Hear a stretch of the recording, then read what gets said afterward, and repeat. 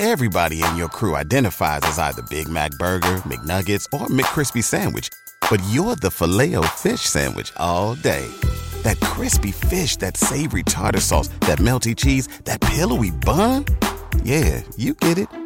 Every time. And if you love the Filet-O-Fish, right now you can catch two of the classics you love for just $6. Limited time only. Price and participation may vary. Cannot be combined with any other offer. Single item at regular price. Ba-da-ba-ba-ba. Hey, this is Kevin Kelly. Get ready for the latest episode of the Stardom Cast.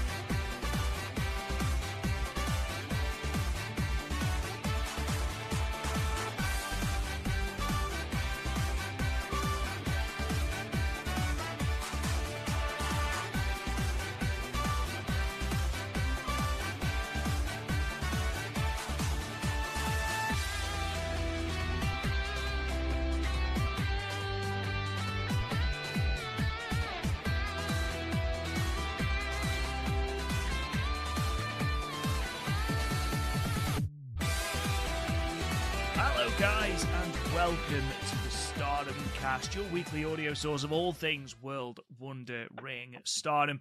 I'm your host, Rob Gooden. I'm joined by the man this week that made his AEW debut.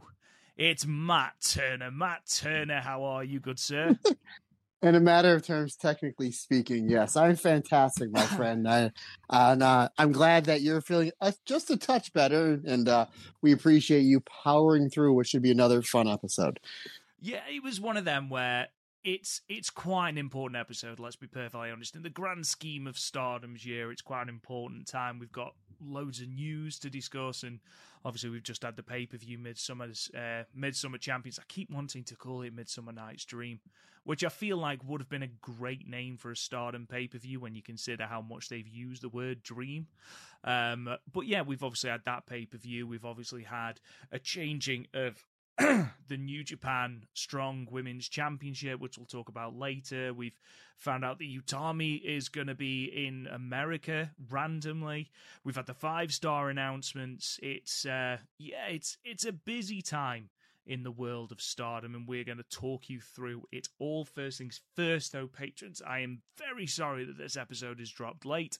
Matt put on social media that it was going to be a bit late because I literally had no voice. I don't know if you can hear this through the microphone, but I'm really quite struggling with the tail end of sort of an infection or whatever it was.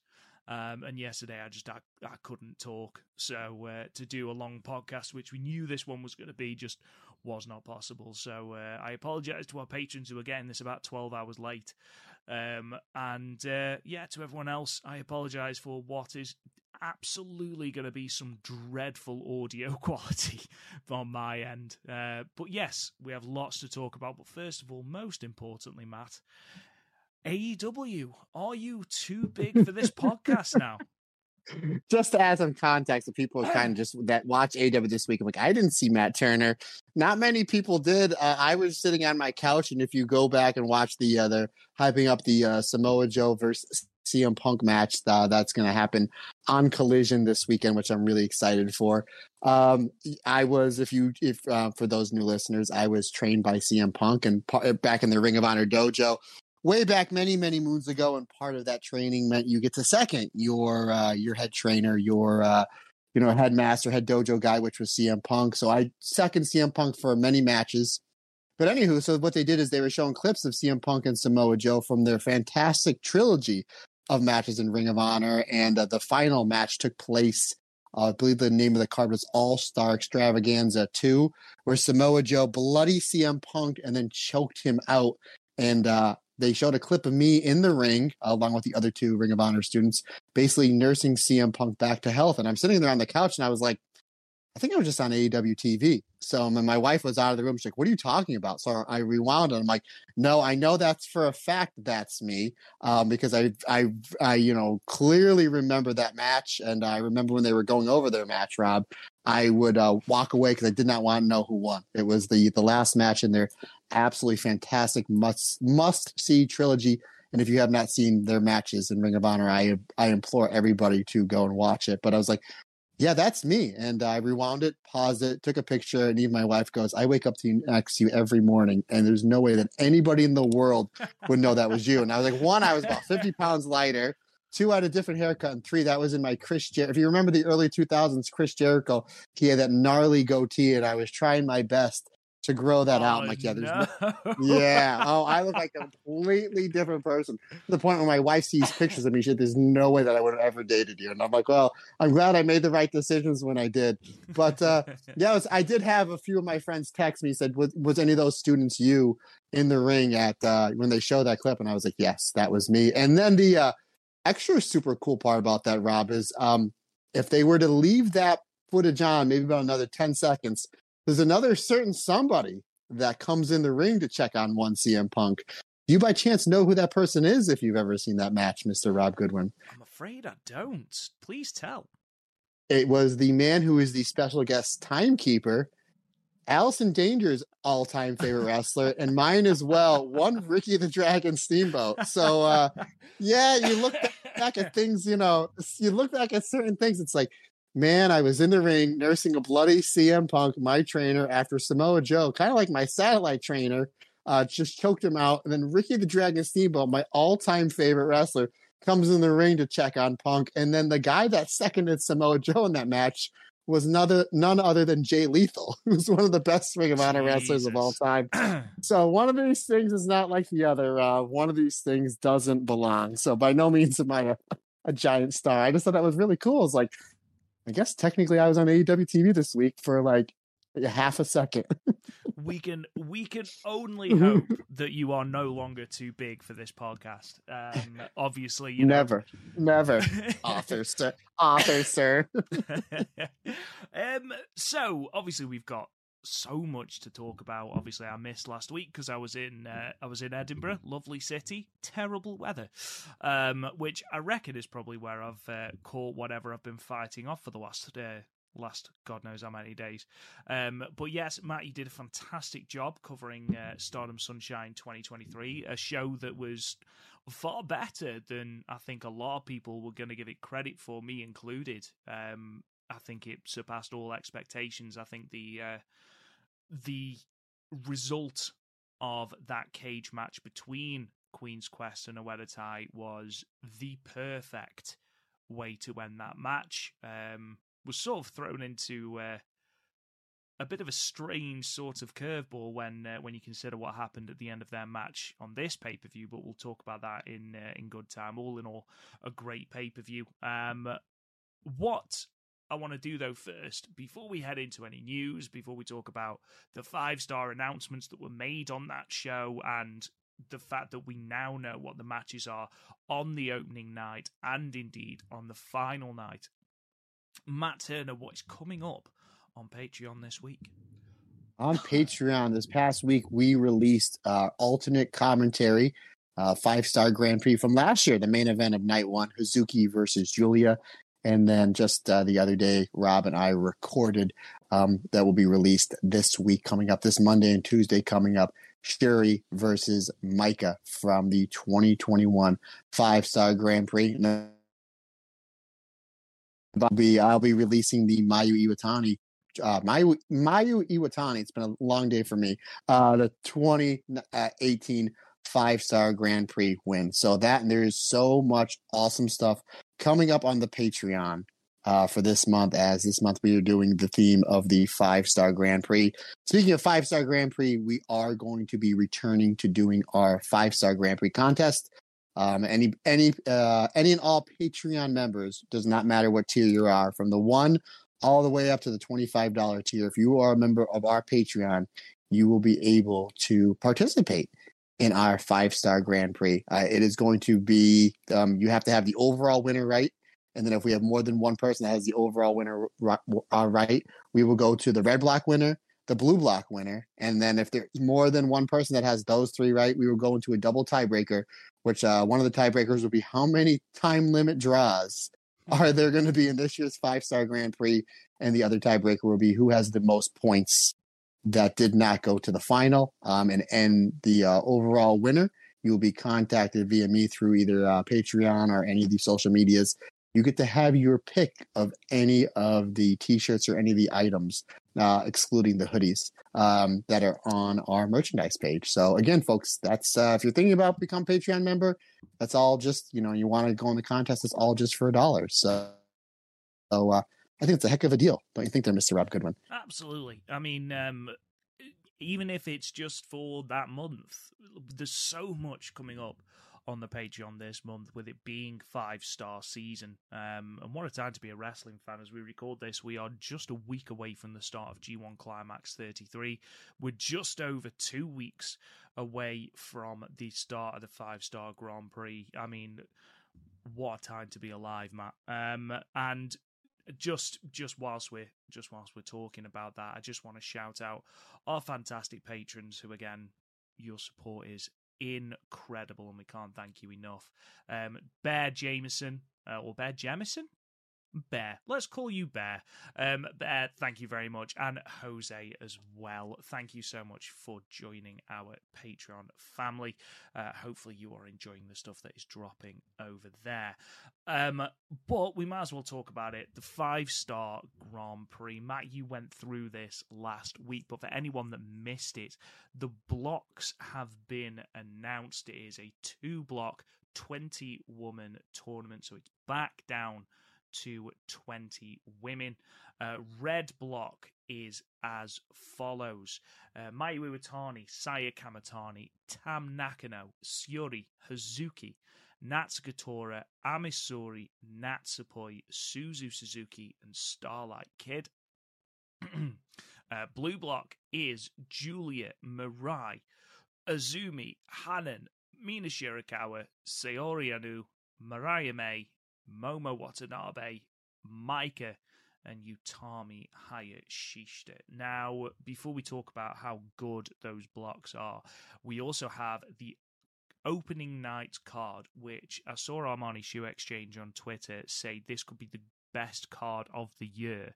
And when I go through this card, it's hard to disagree with them. So, in red block, on night 1, July 23rd, Ota Ward, City Gymnasium. I apologize. You are going to have to deal with me coughing. I apologize to all our listeners. It's worth it, folks. Rob Goodwin is still audio gold. Rob Goodwin at 70% is still better than 90% of people out there. So you're so kind.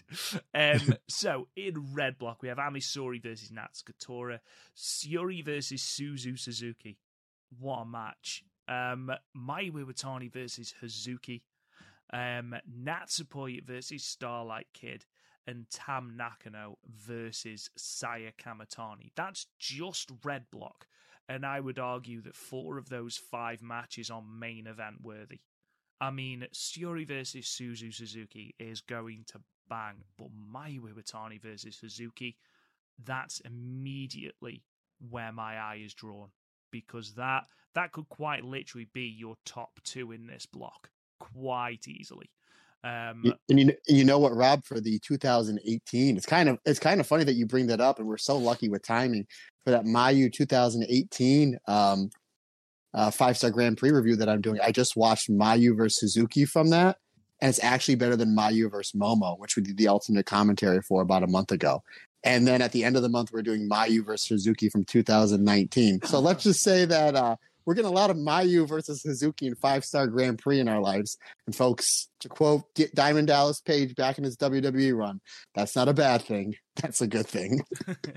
It was literally the only noteworthy thing of Diamond Dallas Page WWE run, unfortunately. How dare you? So blue block, we have the following matches. This again is the opening night, 23rd of July. Maika versus Hanan. Azumi versus Mariah May.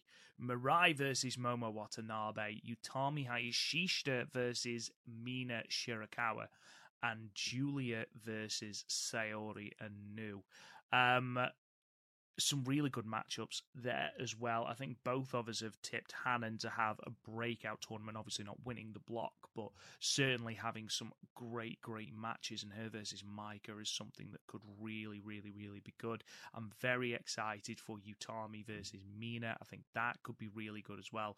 We've seen flashes of what Julia and Sayori Anu can do in their Artist of Stardom Championship match, so a singles match between those two is going to be fantastic. Basically, there isn't a bad match on this card, because even ones that you don't really think about, something like an Amisori versus Natsuko Tora or an Azumi versus Mariah May, they're going to be great matches, Matt.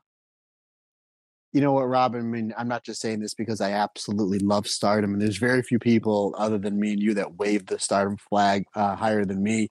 You just say there's not a bad match on the card. When we shuffle these cards up, there's not a bad match in this tournament. There really isn't. Everything is intriguing in one way or another, and it's interesting to see how all this is going to turn out, because I still kind of have an idea who I think is going to win. And there's certain rumors about this person maybe want to do a little bit more freelance, so that may put a little wrench into things. I know when I believe in 2 weeks is when we'll be doing our full-blown preview of the 5-star Grand Prix, but I'm still kind of looking at things. I'm like, everyone pretty much pegged Julia to win last year, and she kind of had to, and it was still a phenomenal tournament, but we still didn't know who was going to win the opposite block. This is wide open. It really is. There's a few people in each block that can win it, or can even make it to the final. Really, if you take a look at all the 20 competitors, everybody kind of has a right to make it to the finals, in my opinion, with the exception of 3 wrestlers: Mariah May, Ami Sohrei, and Hana. I think they're the only 3 wrestlers that won't make it to the finals. I'm not saying because they're not good. I think they're all fantastic, but I just think they're all going to have great tournaments, but they're not main event level yet. Like, even I was looking at this card, like the brackets, like 2 weeks ago, and I'm like, I had Tora in there as well. I'm like, I don't think Tora is someone that can make it to the finals, but they've just made her super violent going in and coming out of that cage match, where it's like, maybe they do a Tora and Utami final. And that's where you kind of get that one big match between the two of them. That's a huge possibility as well. So there's literally dozens upon dozens of possibilities you can have for this final. And I'm super excited to watch it unfold. Yeah, they do seem to be, especially recently, properly leaning into the comparisons with Dump Matsumoto for Natsuko Tora, properly leaning into it. Obviously, Dump Matsumoto used to stab people with scissors, so if we see Tora doing that, then we'll know that they are properly going for it. I mean, obviously, our preview for the G1, the 5-star will drop for patrons on the 20th of July. It'll drop for our free listeners on the 21st. Obviously, it starts on the 23rd. I just want to quickly, a little programming note. I'm in Croatia for my mum's 60th birthday on the 23rd. I'll actually fly out that day. I'm back on the 27th, which is the Thursday, but rather than Matt doing it solo, we're going to wait for me to come back. We're going to record on the Friday because I'm off work on the Friday, so we can record it whenever on the Friday. And we can get that out to everyone, that review of the first couple of nights. So a little programming note there that in 2 weeks' time, the episode for our Patreon listeners is going to be a day late. I apologise. What I do love, though, is the fact that we do have the final night card as well from the 30th of September. And the reason I love this is because, similarly to the G1, you can tell who is in the mix from who they've got on the final night. And looking at this, I've got a very good idea as to who is going to be the top of blue block, let's put it that way. So the matchups: red block, final night, Hazuki versus Natsuko Tora, which is a really interesting matchup. Obviously, there's history in Ueda Tai. Natsuko Tora beat Hazuki in her retirement match. A lot of history there. Shiori versus Ami Sohrei. Tam Nakano versus Natsupoi, the All Cosmic Angels battle. Saya Kamatani versus Suzu Suzuki. And then on the final night, once again, for the third 5-star in a row. Mayu Iwatani versus Starlight Kid. I don't care. I don't care, Rob. Has to be. I mean, we talked about this story, and I'm sure we'll talk about the preview. Talk about it more in the preview. But Starlight Kid has got closer and closer to beating Mayu Iwatani. Hasn't done it yet. Left Stars after Mayu had gone through that huge gauntlet to try and get her back.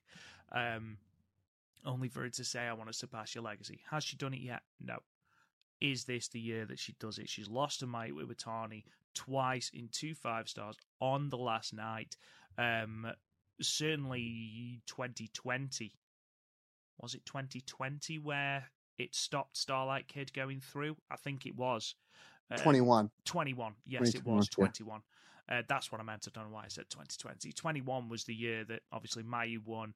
Not only did that stop Starlight Kid going through, it also put Mayu above her in the block, which was symbolism if there ever is one. So just in red block there, you've got Mayu versus Starlight Kid, which I personally think you could have either of those go to the final. I still think Hazuki tops red block, but I don't know how Tora is going to factor into that. That's interesting. Interesting, buddy. Yeah, it's interesting, my friend. But again, you could look at Sai Kamatani versus Suzuki. I mean, one match. We haven't even mentioned Syuri. She's already won a tournament. I'd be very, very surprised if she wins the block and goes to the final this time, but that's where we are. I think things are a little bit more, not cut and dry, but... Rob, I think she might. Can you imagine a Syuri versus Utami final? And you know what also would be cool? And I'm not giving my predictions, I still kind of have an idea. Wouldn't it be cool if the two people going in, because obviously we don't know who's in the final until like 10 minutes before, right? Wouldn't it be, they always give you that like 3 or 4 minute pause. Wouldn't it be cool if the winner of the red block is someone that won the tournament before and the winner of the blue block is someone that won the tournament before? This guaranteeing for the first time ever, we will have a 2-time winner. When I'm watching this live, the Twitter universe, if there still is a Twitter, I don't know what's going on with that. But anywho, another story for another day, would be blowing up saying, okay, we are going to have, a Mayu in the final, or Julie, or Utami, or Syuri. We're going to have for the first time ever, going into it, it's going to be guaranteed first time ever a 2-time winner of this tournament. I think that would be a really, really cool wrinkle and really something that would kind of perk up a lot of ears, especially at 6:30 in the morning, other than Nene Takahashi waking up my cat. Anywho, when that tournament final goes, I think that'd be something really neat. And I don't think anybody would argue to a Utami versus Syuri final if that's the way that they go. No, I would be surprised if anyone complained about that. In terms of blue block, we've got Mina Shirakawa versus Saori Anu, Hanan versus Mariah May, Azumi versus Momo Watanabe, which obviously has a lot of historical connotations, Momo AZ, the split between Momo and Queen's Quest, and the chair shot heard around the world. And then these top 2 matches, in my opinion, these are the top 4, and these are the 4 going into that final night that have a chance of qualifying. Mirai versus Maika. And on that final night, the first time ever singles match, it's going to be a shootout between these two. Julia versus Utami Hayashishita. I think I already know that. I think I know how that's going to end. I think we have to. Absolutely. I mean, it would not surprise me if Mirai versus Maika, if Maika wins that then sets up a white belt title defense for Mirai, spoilers, against Mirai later on. And if Julia versus Utami goes to a time limit draw, obviously we'll have Utami going through to the final. Again, I wouldn't be, whether it be Utami, whether it be Maika, I don't care who gets through to the final. I know that they're going to perform in the final, so I'm excited for that. In my head at the moment, I would love a Hazuki versus Maika final. Oh, again, Rob, I don't think there's any way you can go wrong. And you just mentioned that final night. I tell you what, one match that I can potentially steal the show is going to be Mariah May versus Hanan. They kind of tease a little something at the end of their qualifying battle royal. These two are the last 2 to qualify for the tournament. They're going to be put on. I mean, it seems like the last 2 years, the final night of the 5 Stars, one of like the greatest wrestling shows you've ever seen. This isn't going to be any different. And I think Hana and Mariah May are going to go out there and they're going to absolutely try to steal the show. And I think they're going to have a lot of momentum coming, going into that final night. So yeah, I mean, as loaded as all those matches are, obviously Utami versus Julia, we've never seen that match before. 2 of what we call the 4 pillars, and 2 ladies that just ooze so much charisma going into the ring, and then, in the ring, 2 of the best wrestlers in the world. So that's obviously one to look out for. But I'm telling you, I think that Mariah May versus Hana match is something that people are going to be like, oh yeah, it should be something good. And by the time the match is over, I think a lot of people are going to be blown away. Yeah, I agree with you. I think, like I said, I think it's going to be a breakout tournament for Hannah. And I think Mariah May, the fact that she's got all these singles matches back to back to back, we're going to see a huge progression in her. I'm very, very excited. I would be very, very surprised, even though I want a Maika and Hazuki final. I'd be very surprised if Utami's not in that final. Speaking of Utami, and again, we will delve into the 5-star in a lot more detail during our ridiculously long preview that we'll do the week after next. She announced during the MidSummer Champions pay-per-view that she was leaving Queen's Quest. Well, no, she was relinquishing her leadership and leaving it in the capable hands of the rest of Queen's Quest because she needed to do some growing. She wasn't happy with the way she'd led Queen's Quest and wanted to go and spread her wings a little bit. People were understandably concerned because, people were like, oh, well, how is she going to be booked? And I did see a lot of people saying, oh my God, don't turn up in AEW, which was unnecessary. I don't think anyone in the world predicted that she was going to turn up in, of all places, GCW. You could have given me 30 guesses as to where Utami Hayashishita was going to end up on this little US excursion, and I'd have gone for a defunct promotion before I went to GCW. I'd have gone to WCW before I went to GCW. Just because it's so random. Look, she's doing 3 dates. She's doing July 8th, July 9th, and July 14th. 2 for GCW and 1 for JCW. The matches that she's got booked. I mean, say what you want about GCW. I know that the promotion is slightly divisive. I've never really watched it ever, I don't think, so I've got no opinion. But the matches that they've booked for her, yeah, fair play to you. I'm impressed. So July 8th, which as we record is the day after tomorrow, will be Utami Hayashishita versus Billy Starks at GCW Clean Up Man. The following day, July 9th, at JCW Jersey Championship Wrestling's Big Ass Extreme Birthday Bash, is going to be Utami Hayashishita versus Janae Kai, which I'm very excited to see. And then July 14th at GCW's Now and Forever show, we are going to have Utami Hayashishita versus Lufisto. Now, obviously, there's concern as to how Utami's going to be booked. I'm not looking at that. I'm looking at the fact that there is a lot of hype surrounding Utami coming over to America. I am focusing on the fact that she is going to have absolute bangers with these 3 women. 3 very, very, very talented wrestlers. I can't wait to see Utami Hayashishita versus Billy Starks. I am so excited for that. But overall, you know that her star is going to have risen so much at the end of this little mini tour. You know for a fact that people are going to come away from these GCW shows thinking, oh my God, Utami Hayashishita is a badass. And you know what? Fair play to her. I hope she kicks ass. Yeah, absolutely. I'm super, super excited. I am going to... You okay? Yeah, man. Just okay. Power through. All right. I just want to make sure you're breathing, buddy. I just want to make sure you're breathing. He's so excited about Utami, folks. That's where it ended. That's terrible, Matt. I will be going to the New York City show. I have my tickets. I'll be going to the show on the 14th.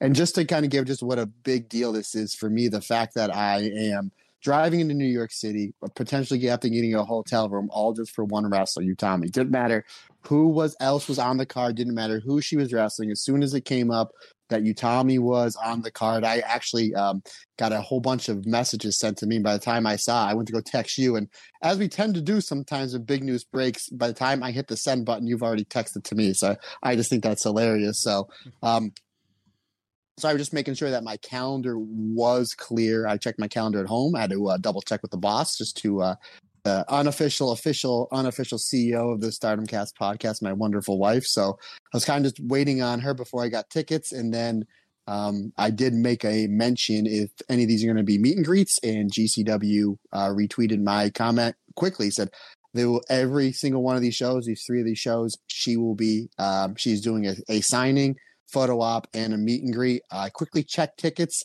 and about 80% were sold out. And I was like, well, I'm just going to go get the tickets. And if I get heat, I get heat. But no, there is, I don't have anything going on that day. So yes, I have my tickets, and I will be going to see this show, and I will be 100% meeting Utami.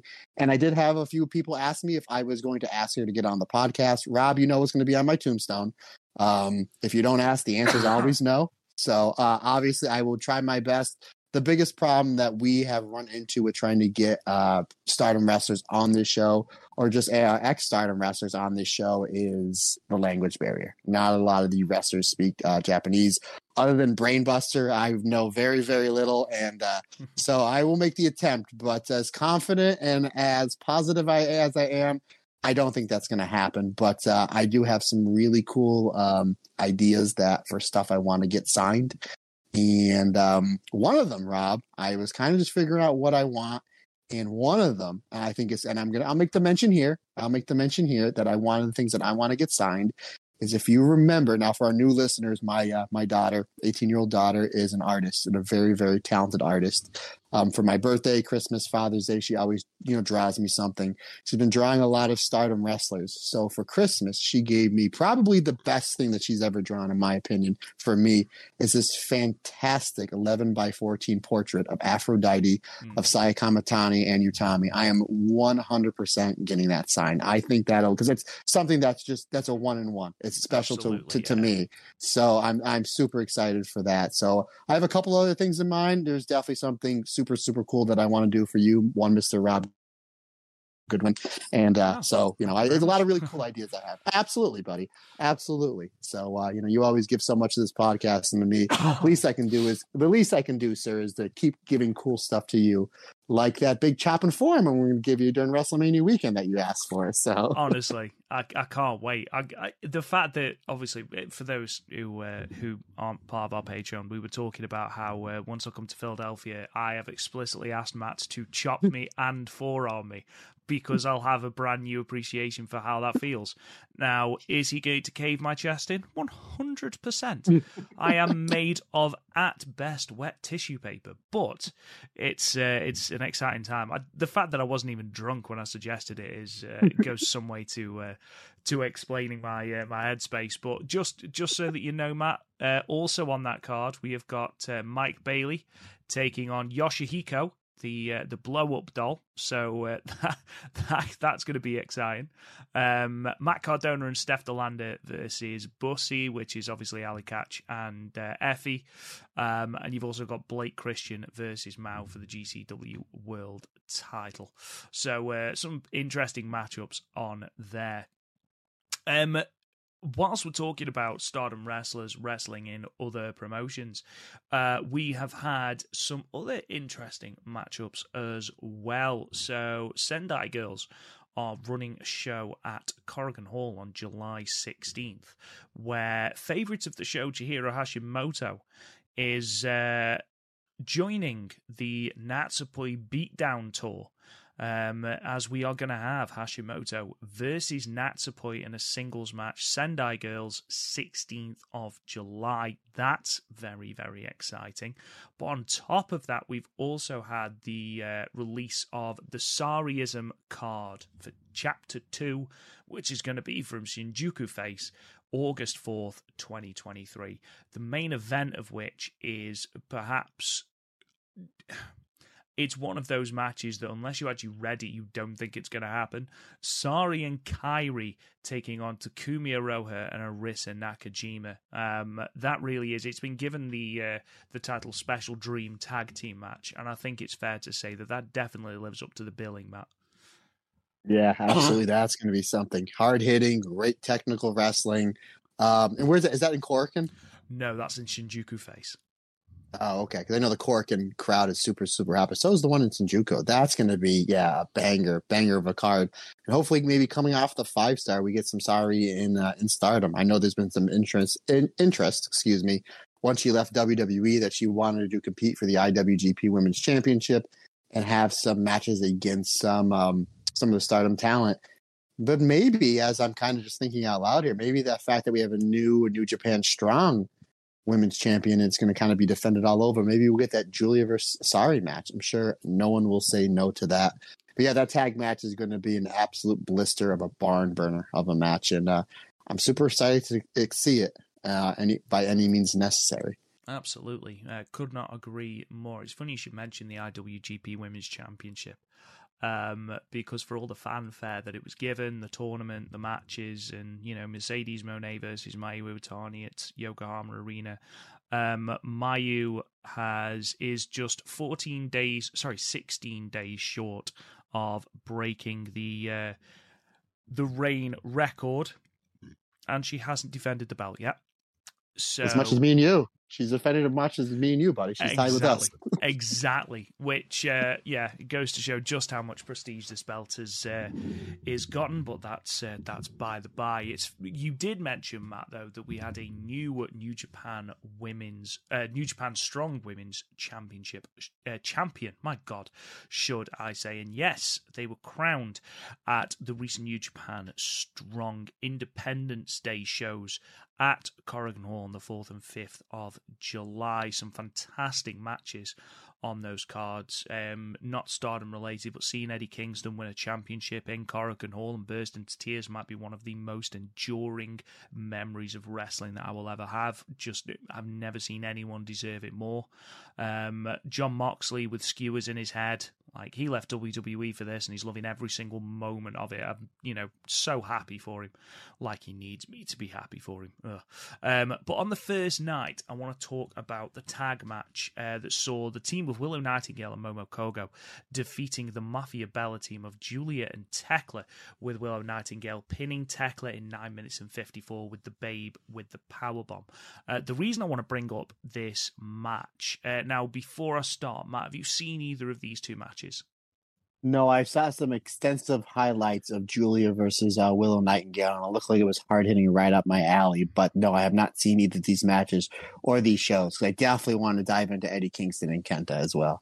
Yeah, this tag match was really fun, considering it was given less than 10 minutes, and it was, a preview for Willow versus Julia. It was actually Tekla that came out of it feeling like even more of a star. The crowd were really, really into Tekla, and they were into everything, to be fair, the Korakuen crowd. You mentioned earlier they're a hot crowd, and they really got behind this and the Strong Women's Championship match on the other night. The fact that at one point Willow Nightingale just picked up Momo Kogo and yeeted her with a rocket launcher into Julia and Tekla was really fun. Everything they did felt really it was just a great exhibition of wrestling. It really was. And like I say, my MVP, even though we got some nice little tasty exchanges between Willow and Julia, Tekla was the MVP coming out of that match. And I think anyone that watched it will agree with that. But of course, that was all leading to the Strong Women's Championship match from night 2, the 5th of July. And that saw Julia defeat Willow Nightingale to become the second Strong Women's Champion, defeating Willow Nightingale in 13 minutes and 29 seconds with the Northern Lights bomb. Couple of things that I wanted to point out about this match. For a start, I gave the tag match 3 3/4 stars. Thought it was really, really fun. Towel match, really good. Really, really good. Now, considering these two women probably have never crossed paths before this match or before these two matches. There was a language barrier, and you could sort of see that in the very first opening exchanges. There was a little bit of miscommunication. They more than made up for it by just hitting each other so damn hard. Willow Nightingale is a star. The fact that they don't use her more in AEW is criminal. She's absolutely fantastic, and if we got her in just a tour in Stardom, I would be absolutely over the moon. She's charismatic, she's exciting, she's powerful, and she was the perfect foil for Julia because, as they said on commentary, and Chris Charlton and Ian Riccaboni did a fantastic job on commentary for the entire of the two nights,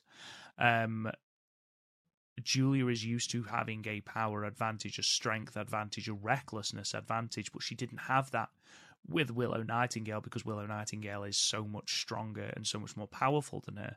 And I think it forced Julia to wrestle a little bit differently, looking for takedowns, working those legs before eventually just unleashing. And obviously the story throughout this match was Julia trying to hit the Northern Lights bomb but not having the strength to do it. Eventually she manages it, Willow throwing some absolutely brutal lariats. Overall, a thoroughly fun match, and one that I do encourage you to go and check out. Julia, a new strong women's champion. And not only have I brought this up because obviously Julia part of the Stardom roster, but also because of things she said about wanting to go and spread her wings. Now, the fact that she is the strong women's champion does beg the question, are we going to see her on more American shows? Maybe at an AEW show. I know that Strong have got some shows in Philly, I believe, coming up. I will just have to check, but I'm sure that they have got dates in Philly coming up, so Julia may be on those shows. And of course, you know, everyone's immediate assumption is Julia versus Mercedes Moné. It's the match we didn't get in Mercedes' initial run. Maybe we would have got it if she hadn't sustained the broken ankle. But the fact that we have that on the horizon once Mercedes has made a recovery is a very, very exciting proposition. But before I throw it to you, Matt, and your thoughts about that, we also had in Monthly Puroresu, they talked about Julia, an interview Julia did with Tokyo Sports. And she called out the AEW World Champion, Toni Storm, saying, "I'm glad," Julia said, after hearing Toni Storm mention her during the AEW's media scrum. "She was a Stardom wrestler before becoming a global-level star. When people say things like that, it makes me excited. Perhaps I can make her regret what she said. I'm awaiting your offer. I'll come over and make you cry whenever you want. I'd love to beat up your pretty face." So, not only are we potentially going to have Julia versus Mercedes Moné, but we are slowly but surely opening the door to possibilities of Julia versus Toni Storm, maybe even Julia versus Jamie Hayter. Julia is going to be a global star. There's no doubt about that. I think from the moment she stepped into the promotion in late 2019, Stardom had pegged her as a star, and even though there was resistance when she debuted, whether that was because of the controversy surrounding her debut or whatever it was, she has now got to the point where every time she enters an arena, you feel this presence, you feel this star power. And you know what? I hope that it doesn't rob us of too many Stardom dates. But if it means that she is going to be able to go and do that in bigger places with a bigger television audience and spread her name around in the likes of AEW, in the likes of New Japan Strong, you know, on New Japan shows, I'm very, very excited at that prospect, Matt. Yeah, you have, again, we always say wrestling's subjective, but in my opinion, when you talk about aura,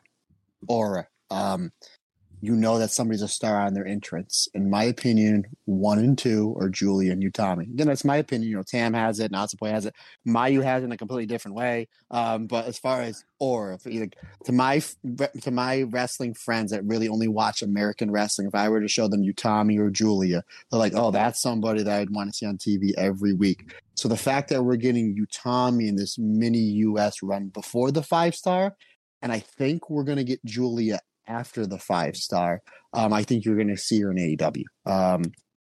I think you're going to see her pop up in other promotions, maybe an Impact here or there. I think eventually, once the roads lead to the end of the Dream Queendom, I think Julia. You may even see Utami after the 5-star. Maybe you do go back to the US to do a date here or there. But I think that once everything leads to Dream Queendom, I think those two ladies are going to be in probably the two main events. I think we're going to see Utami and Tam for the red belt. And then I think you're going to see Julia and Mercedes Moné for the strong belt. I think that's where that match is going to happen. Either there or they hold it off a week to do it at the Tokyo Dome. That I'm not 100% sure. But I think that, that after the 5-star, I think you'll see Julia do some dates over in the US. And who knows, maybe Julia does win the 5-star. And it's her and Tam in the main event of Dream Queendom. Last time I checked, Rob, 2 of the biggest drawing matches in the history of Stardom had cards in the history of Stardom had Julia and Tam on the main event. Not a bad deal if you run that back again at the end of the year. And then maybe if Julia does win the 5-star, she goes over to AEW or does some dates over in the States with a larger audience. She'll get more fans to go follow her back over to Stardom, to what we've been humming and hawing for the last 2 or 3 years, that everybody needs to watch this promotion. And then thus getting more of a buzz going into whatever match he's going to have at Dream Queendom. That's a way you can go about it. And obviously it's something we'll talk about in a few weeks at the 5-star. But my only little concern is that Julia goes to the US, becomes such a big star that either AEW or WWE throw a whole bunch of money at her, and she's like, yeah, I'm going to stay here. Can't fault her for it, because she'll be wrestling in front of like 1 million people if she goes to either the company, plus merchandise sales, action figures, the video games, yada, yada, yada. So you can't fault her for that if that's the way it goes. But obviously, I would much rather see her in Stardom. But at the same time, if she does go over there and latches on to the audience, which we all know she's going to, there's no way that Julie does not get over. Doesn't matter what circumstance that they put her in. I just don't see any way someone as good as she is, as talented as she is, with the instincts that she has, she's not going to get over anywhere. So I just hopefully she comes back to Stardom. Or you know what? That sounds selfish. I hope whatever she does, that she's happy. How about that? There you go. What a way to end it. What a way to end it. I think it's probably more likely that Julia has her match at Dream Queendom, if she's still the strong women's champion, obviously. And I think it's more likely she has whatever match she's having, and then Mercedes Moné comes out at the end and they have it at the Tokyo Dome. With it being a New Japan specific belt, I think it's more likely they're going to save a money match like that for the Tokyo Dome. But again, I could be wrong.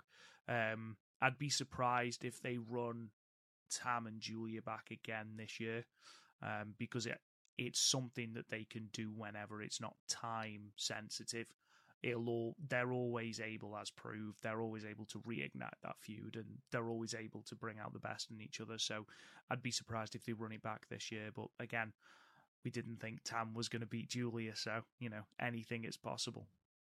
Now, before we kick into what is the main event of today's podcast, the review of Stardom MidSummer Night's Champion 2023, the Kings of MidSummer, Matt, I am going to challenge you. Ooh. You have got some show reviews for us. Now, I believe, and I could be wrong, but the shows I think that you're doing, or the things that you said, were the 13th, 14th, 17th, 18th of June. Is that correct? Yes, sir. Yes, sir. And I will run through these. This way and I did watch all, and this way it'll save your voice. That's the only thing I will. Yes, I was thinking in my head that I was going to cut you off and ask you if I want to do this, and you've already volunteered me. So absolutely, sir. The only thing I will ask is, by chance, you have the attendance numbers? I do have the attendance numbers. Okay, so what I'll do is I will just announce the date of the show, and then you announce the attendance numbers, and I'll go through. Deal? Absolutely. So the show on 6/13, sir, what is the attendance numbers? The show from the Luzier Hotel in Toyohashi was 304 people strong. Okay, sir. All right. So match number 1, Saya Ida and Koguma get the victory over Aya Sakura and Hanako when Saya Ida, I'm kind of a winning streak here, Rap. Like 3 out of last 5. Taps out Aya Sakurai via the Boston Crab, 9 minutes, 30 seconds, 3 1/4 stars. Match number 2 saw the Uedo Tai team of Tora and Starlight Kid get the victory over Sai Kamatani and Lady C when Tora pinned Lady C after the Swanton Bomb. 9 minutes, 15 seconds, 3 3/4 stars. This match was really, really good. Match number 3 saw the Club Venus team of Xena and Mariah May defeat Micah and Tekla when it was a double JP coaster and that the Club Venus team did on Tekla, and then Mariah May hits the happily ever after tombstone onto Tekla. 9 minutes, 37 seconds, 3 1/2 stars. Match number 4 saw the DDM team of Julia and Mai Sakurai defeat Mina Shirakawa and Waka when Julia and Mai Sakurai hit 10 times in a row the insane elbow. I'm just kidding. Julia taps out Waka with the Indian Deathlock guillotine choke that we saw her use a time before during the 5-star, and the name of that hold is called the Prison Lock. I don't know if Julia's done hard time, but that's the name of the hold. I was like, oh, I like that. That's a really cool move. We've seen her use that before. I was like, oh, Prison Lock. Okay. 3 1/2 stars, 8 minutes, 28 seconds. The next match saw the Stars team, Mayu Iwatani, Momo Kogo, and Hazuki defeat the Queen's Quest team of Miyu Amasaki, Azumi, and Utami when Hazuki pins Miyu via the diving senton. 9 minutes, 23 seconds, 3 3/4 stars, and I have a special asterisk saying this is fantastic. If you have not seen this is a match that I would highly recommend from this show. Match number 6, which I believe was the co-main event, saw the God's Eye team of Shuri, Amisori, and Mirai defeat the Uedo Tai team of Saki Kashima, Ruaka, and Momo Watanabe when Shuri submits Ruaka via the grounded, basically the double armbar called the Suzuka. I think that's how it's called. 10 minutes, 55 seconds, 3 1/2 stars. And the main event saw the makeshift team of Soryu, Suzu Suzuki, and Mei Sierra defeating the Cosmic Angels team of Yuna Mizumori, Tam Nakano, and Natsupoi when Sori pins Yuna via the temp truri, which is basically how can I put it? It's not the Potter ring. It's she would basically grab her by the waist and then just drop her on her head. Temp Terry. Yeah, 16 minutes, 52 seconds, 3 3/4 stars. After the match, Tam Nakano, who I love all so much, I think is going to be a little too big for her britches, basically got really cocky towards Suzu Suzuki, and Suzu do not like that. So they did tease maybe a Suzu versus Tam match somewhere down the line. We go to the 14th, sir. So if you don't mind, what was the attendance on that show? The show from the Gifu Memorial Center 4A Dome, bit of a mouthful, 336 people. Okay. Match number 1 saw the team of Lady C and Yuna Mizumori defeat the rookie team of Aya Sakura and Hanako when Lady C, yes, gets the win via Cobra Clutch submission over Hanako, 3 1/4 stars. Match number 2 saw Saya Ida defeating Waka. Yes. Oh yes. My God. I forgot that I was, because I watched so much wrestling that I'm just reading my notes, beating Waka after the Northern Light Suplex. Saya Ida's won a handful of matches with the Northern Light Suplex, Rob. It's like, oh, okay, no problem. A win's a win for our girl, Saya Ida. 3 1/4 stars, 4 minutes, 59 seconds. Match number, and it wasn't even her birthday, Rob. It wasn't even her birthday. She can win when it's not her birthday. I think push Saya Ida after the 5-star. There you go. Give me Julia versus Saya Ida and Corkin Hall for the strong title, 14 minutes. That'd be great. Match number 3 saw the Uedo Tai team of Starlight Kid and Saki Kashima defeat Azumi and Miyu Amasaki, also known as O2 line, when Saki rolled up Miyu via, of course, the Kishi Kasai. 5 minutes and 2 seconds, 3 1/2 stars. The fact that these 4 ladies had 5 minutes and are still really, really good, I would say is shocking, but then again, it's not shocking considering the fact that how good all 4 of those are. Speaking of 4, match number 4, boy, what a ham-fisted segment that was. Fantastic. Honestly, take a bow, sir. Take a bow. Chiefers, the Uenetai team of Momo Watanabe, Tora, and Ruaka defeat the Gazai team of Mirai, Amisori, and Shiri when Momo hits Amisori with the Tequila Sunrise. A match we don't see her win many matches with. She obviously uses that a lot as a setup for the Peach Sunrise. But Momo pins Amisori in 9 minutes, 55 seconds with the Tequila Sunrise, 3.5 stars. Match number 5 was the makeshift team of Suzu Suzuki, Sori Inu, and Mei Sierra defeating the Club Venus team of Mina Shirakawa, Mariah May, and Xena when Suzu Suzuki escapes Xena's Thunderstruck and she hits the tequila shot. That was a really cool 1-2 sequence. That match took place 9 minutes, 16 seconds, 3.5 stars. Match number 6 is a match I'm so excited to talk about, Rob. Because while I was watching these matches, usually when I watch these matches, I sit on my couch and I have my laptop open and I'm kind of taking notes, and my laptop is on my ottoman. This way I have enough room to kind of take notes and, focus on the screen. So during maybe the last 2 matches, my wife was sitting next to me, and I think she was watching Home Shopping Network or Jeopardy or something that's not wrestling. And then all of a sudden, the graphic for this next match pops up. It is the Aphrodite team of Utami Hayashishita and Saya Kamitani versus Meltier, Tam, and Natsupoi. And I'm like, wait a minute. Now, obviously watching this, it took place after the cage match where Utami and Saya are good. But I know when it aired, it's when they were still having conflict. So you need to get that story. You're not getting full-blown Aphrodite. And I understand that, right? So I know there's going to be some miscues, this or that. So it's not going to be like the match that you want to be, but it's still going to be really good. Now that my that Himika's retired, probably in my opinion, the top 2 tag teams in Stardom. So you have Aphrodite and you have Meltier. So Meltier's music hits first. And I leaned over to Amber. I said, oh, you got to watch this dance.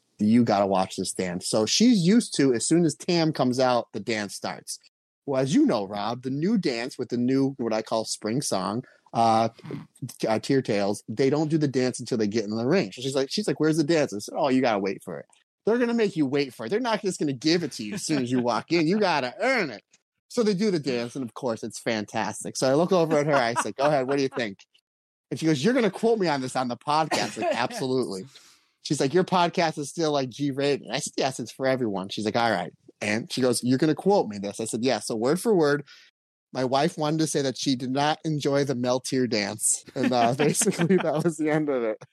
However, what gets even better, obviously I've seen every Meltier match. Not only am I a fan, but I do it for the podcast. So I have seen every Meltier match. So I understand the psychology, the build-up, right? The whole 9. So the match is going. And again, it's really good. It's not, again, you're not going to, hopefully they run this back at the Goddess or just some random show where it's like full blown, Meltier. Obviously they're getting along. And now we have Aphrodite. Hopefully when Utami comes back, she's like, all right, I'm back as leader of Queen's Quest, whatever. So they go to do the hand-holding dive. You know what I'm talking about, where Tam and Natsupoi, they get on the top rope in the middle, and they hold each other's hand, and then they do the dive. So I go, oh, hon, you got to watch this. This is like the greatest move in the history of wrestling. Well, Utami goes and breaks it up, right? And I was like, oh. And Amber's like, yeah, I knew. Yeah. And Amber goes, I knew I loved Utami. Now, however, again, I know the psychology of Meltier. They're just building it up. It's going to happen later in the match.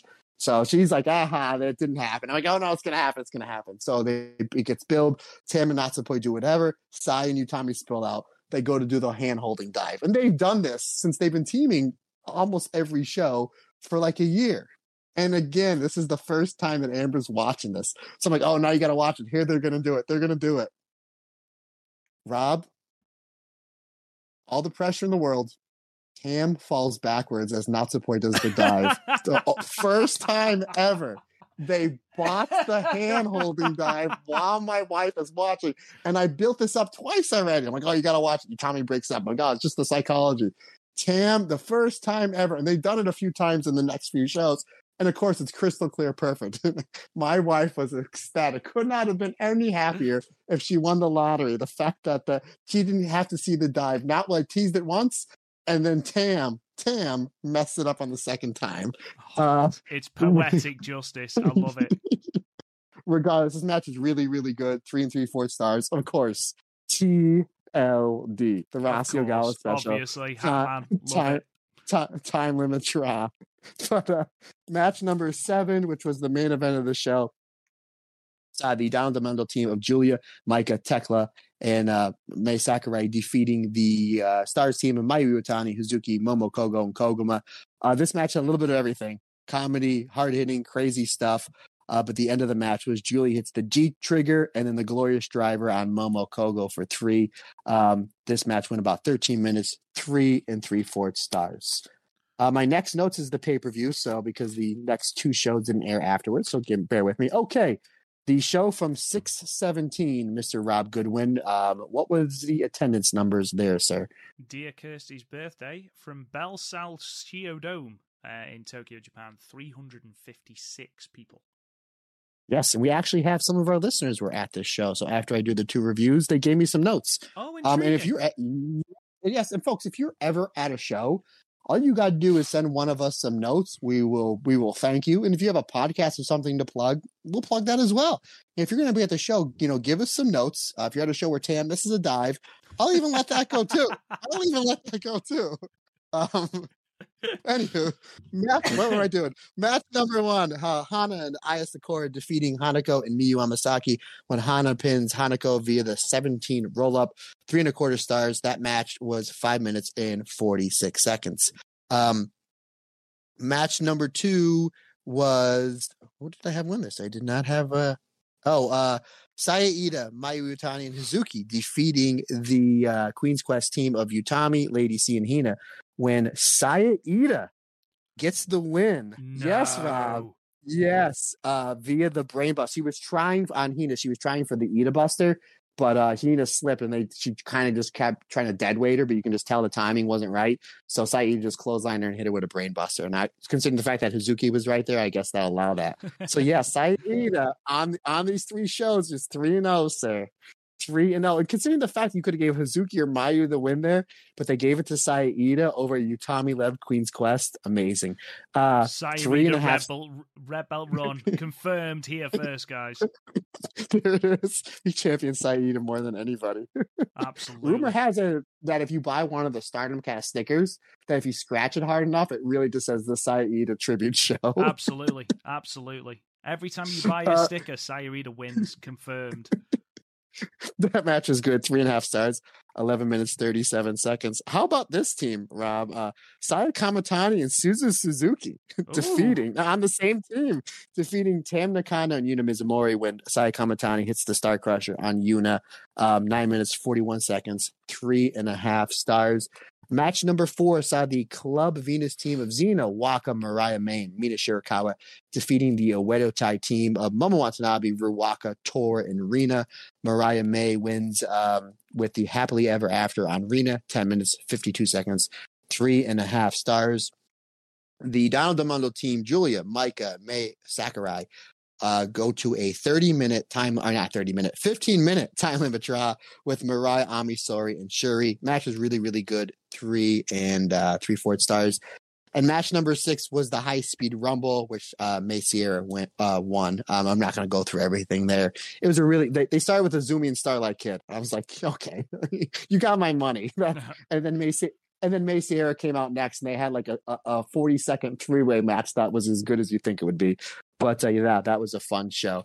So then we go to the 18th, Rob. And what was the attendance? I know it's the same venue. What was the attendance on that one? It was Belsal Sheerdome.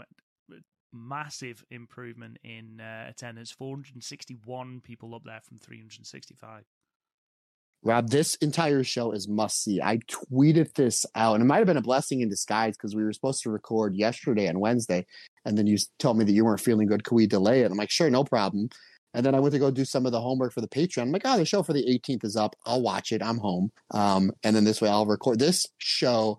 If they told me I had to pay an extra $7 or $8 to watch the show, I gladly would have, because it's only 5 matches. And they're all fantastic. And just wait till I run through this card. You're just like, why wasn't this on pay-per-view? The opening match is Mina Shirakawa and Xena from Club Venus defeating the Oedo Tai team of Momo Watanabe and Tora when via disqualification. It was a really, really good match. But Momo and Tora just couldn't put Mina away. Mina and Momo tore into each other. Eventually, they just went to the pipes and the bats. It took about 8 hits in front of the referee before they decided to disqualify. And I hate that. But I was like, that's not Momo. That's not any of the fault of the four ladies. But I gave it 3 3/4 stars at 11 minutes. Match number 2. Rob, this is match number 2. This can main event like a huge pay-per-view. God's Eye, Mirai, Shuri, and Ami Sourei versus Queen's Quest. The Queen's Quest A-team of Utami, Azumi, and Saya Kamatani. Yes. Yeah, nice. So Rob, what do you think that the finish of this match was? Couldn't have been a time limit draw, could it, by any chance? You figured it would be. It didn't even go 12 minutes. What? It's Sherry taps out Azumi via the stretch muffler of the White Tiger. I was like, didn't see that coming. It was phenomenal. I'm like, this is going 15 minutes. I was robbed of 3.5 minutes because I thought I would get the full 15, but it was phenomenal. We get some like Sherry versus Utami stuff in the beginning, and you're like, oh, they're going to give us a lot more Sherry versus Utami. And they kind of teased it, and then it went to Sherry versus Azumi, and you're like, yeah, they only wrestle each other at the 5-star, and it's always really good. They have some really underrated chemistry. Definitely, I would say go watch the entire show, but definitely watch this match. 4 stars, 11 minutes, 18 seconds. To be fair, Matt, you knew Azumi wasn't beating Shiori because Azumi only ever beats Shiori in the 5-star. It's not a 5-star match. Yeah. You knew it wasn't going to happen. But I thought it was going to go time limit draw. Yes, true. Yes. Match number 4. Match number 3. So to follow that, we get a singles match between Starlight Kid and Suzu Suzuki. A singles match. Like, are you serious? Suzu Suzuki, Starlight Kid winds up hitting Suzu Suzuki with a chair shot. I guess this was like I guess they took out the time limit draw and just gave us 2 Uedo tie DQs. But the fact that both matches were really good was it was passable. This again, another 4-star match. I mean, it's if I'm giving a 4-star match on one of these quote unquote Road 2 shows, that just shows you how good like this entire show was. But again, they're facing each other at the 5-star, so they'll have wanted to have held something back, won't they? Yeah, absolutely. Oh, you know what? I apologize. I did say that I did take out a time limit draw for the 2 DQs. The next match goes to a time limit draw. It's Tam and Natsupoi versus Mayu and Hazuki versus Julie and Micah. Ooh, like, think of it. What? So you have Melt here, right? Versus, no disrespect to anybody else in the Stars, but Mayu is the leader, and to me, Hazuki's the co-captain, right? Yeah. And then you have Julia, the leader, down Del Mundo. No disrespect to Tekla or Mei Sakurai. Micah is the co-captain there. So it's like, whoa. Her ladyship. You of all people, sir, the biggest Micah fan. That went to a time limit draw, and that was 4 stars. So there's 3 matches in a row on this quote-unquote Road 2 show that I had at 4 stars. There's some really, really good stuff. Obviously, Hazuki beats up Natsupoi really, really bad here. There's a really good segment with Tam and Hazuki, and we get a lot of Mayu versus Julia in this match. Like a lot of really, really good Mayu versus Julia one-on-one stuff, which I thought was really good. And Mayu basically and Tam, they try to kill each other. Just go watch this whole show. And then the main event was the qualifying for the 5-star Rumble. I didn't give it any star rating because it's a Rumble. Everybody worked hard. It was nice to see everybody get on this show with obviously Hana and Mariah May getting the winning. It was funny because the last 4 on the apron were Rina, Mei Sakurai, obviously Hana and Mariah May. So Hana eliminates Mei Sakurai almost the same time Mariah May eliminates Rina. And then they turn around and the 2 of them almost start fighting on the apron. The referee's like, no, you both won. I thought that was a little kind of a funny segment. And then let me go and pull up my notes that we got from the show from some of our listeners. So this comes from our 2 of our listeners over at Puro Pals. And thank you guys so much for sending the notes. Comments: Waka gets thrown by Momo into our seats was fun. Azumi hiding in the crowd on day 1 was silly and fun. Crowd was pretty quiet in the Shinodome. We also went to meet and greet on day 1 for group picks. We didn't get the second day for the one-on-one meet and greet, but Waka was amazing with the crowd and fans in general. And Saki Kashima was acting super baby face even before the change. And that Leah, I guess she's 2 of the people in Puro Pals. She just wanted to let us know, let our listeners know that she made a sign for Utami and was crushed that Utami did not give her a rose. but she openly admits that her rose was given to somebody that had a sign better than hers. So I thought that was cool. Hopefully I get the rose next week, buddy. I'll let you know. I'll let you know. Please do. Please do. I have a feeling that obviously we've seen so many Utami matches over the last few years, and she tends to give them to ladies or little kids. 41-year-old male. Don't think it's going to happen, but be positive, man. Live the dream. So I love the thanks, idea guys, of you sitting in the front row, just going, Utami, pick me. And then going right next to you, like staring you right in the eye and giving it to a kid next to you. I hope that happens more than anything. Oh my goodness. What a tag partner. So again, folks, thank you guys over at Puro Pals for sending us those notes. And like I said, if anybody's ever at one of these shows, send notes to me and Rob, and then we'll obviously give you a shout out and a thank you. And then if you have a podcast or website or something you want to plug, just let us know. We'll throw that out there for giving us some notes and give us some inside information, kind of like the man on the street. You know what I mean? So yeah, thanks again. Yeah, all those shows were really good, but seriously, definitely go check out that show from the 18th. Absolutely unbelievable. Again, thank you. Thank you to the people over at Puro Pals for those notes. It is always really cool hearing about like first-hand experience and stuff like that. And thank you. It's always really nice. But to hear the Waka Tsukiyama is sort of, captivating the audience with her charisma, that just makes me really happy because she just seems like such a really nice person. And I hope she is. I hope that Saki Kashima gets, now that we know, spoilers, she is going to be more babyface now. I hope that she does get a decent run because, she's been in the company for on and off now 12 years. I hope she gets the flowers she does deserve because we've been singing her praises for a long, long time now and said she's certainly one of the unsung heroes of Stardom. So it's nice to hear. Let's move on then, Matt. Let's talk about this pay-per-view. I am, of course, talking about, I'm not going to give it its full name because it's a bloody mouthful, Stardom MidSummer Champions 2023. This was from Sunday, the 2nd of July, 2023, from the Yokohama Budokan in Yokohama, with an announced attendance of 1,307. Now, since the very, very end of 2020, when they ran the Yokohama show in October, they've run the venue 10 times. This is the third highest attendance they've done at the venue, with only the Triangle Derby and one of the 5-star shows from 2022 beating it out. Now, considering this match, at the time of it being sold, didn't have a Goddess of Stardom Championship match, and effectively the two main events were Sayori Anou versus Natsupoi and Mirai versus Tam for the white belt, no red belt match, and you were looking then at Saki Kashima versus Fukigen Death. I think they've done well to sell 1,300 tickets, in my very humble opinion. But overall, Matt, again, they surpassed expectations with this show. There was a couple of niggles here and there, which obviously we'll talk about. But overall, I thought this was a good, fun show.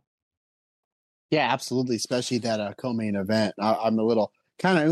We'll talk about when we get to it. I think that they should have kind of ended it on the white belt. I understand why they did the strap match, but that was a tough match to follow. And it just seems, and I tweeted out, man, the Wonder Stardom Championship. I don't know if there's any championship in all of wrestling, as we're in the first month of July. So technically we're through the first half of 2023. I don't know if there's any championship, any belt that has had better matches than the Wonder Stardom Championship. You had Yusai Kamitani versus Suzuki. You had Saya versus Mina versus Natsupoi, Mina versus Tam. And then obviously we'll talk about it in a little bit, Tam versus Mirai. It just really seems like, as far as match quality goes, the Wonder Stardom Championship really is where it's at for the first half of this year. Yeah, absolutely. Completely agree. I'm glad to see Mirai get the flowers, but again, we'll talk about all of this in a moment. Now, I do have a confession to make. I didn't realize there was a pre-show match. So even though I've got the result with Waka Tsukiyama and Yuna Mizumori defeating Kina and Miyu Amasaki in 5 minutes and 38, Waka getting the pinfall, I didn't actually watch this match because I didn't realize it was a thing, Matt. This is something Stardom's been doing. It's like I will always check like the night before because this way so I can set my timer. I'm a very Rob will back me up on this 1,000%. I'm a very time sensitive person because I'm so busy. I have to break everything down. So the night before, the day before, I'm looking at the time. Like, okay, what time do I need to get to bed so I can try to get a little more than 3 hours of sleep so I can get up for these. And then it's like, okay, I'll get up and I'll make sure the Wi-Fi is working and make sure I don't have to reset my Fire Stick and feed my cats. And because as soon as I come downstairs, I think it's time to eat, regardless of what time it is. But then it's like, okay, I'll start the show, and then all of a sudden they run through the car. I'm like, wait a minute, I thought there was 7 matches. There's only 6, or I thought there was 9 matches. There's only 8.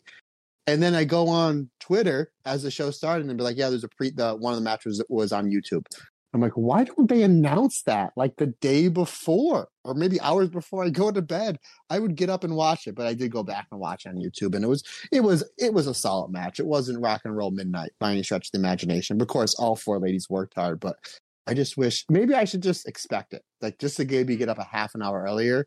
And that they're going to do, and then what's going to happen, Rob? The time I do that, it's going to be like, nope. Yeah, absolutely. It's just going to be just 3 people talking in a language you don't understand, and you waiting for a match that's never coming. What I will say is matches 2, 3, and 4. These undercard tag matches, even though they are relatively throwaway, all 3 matches were really, really good.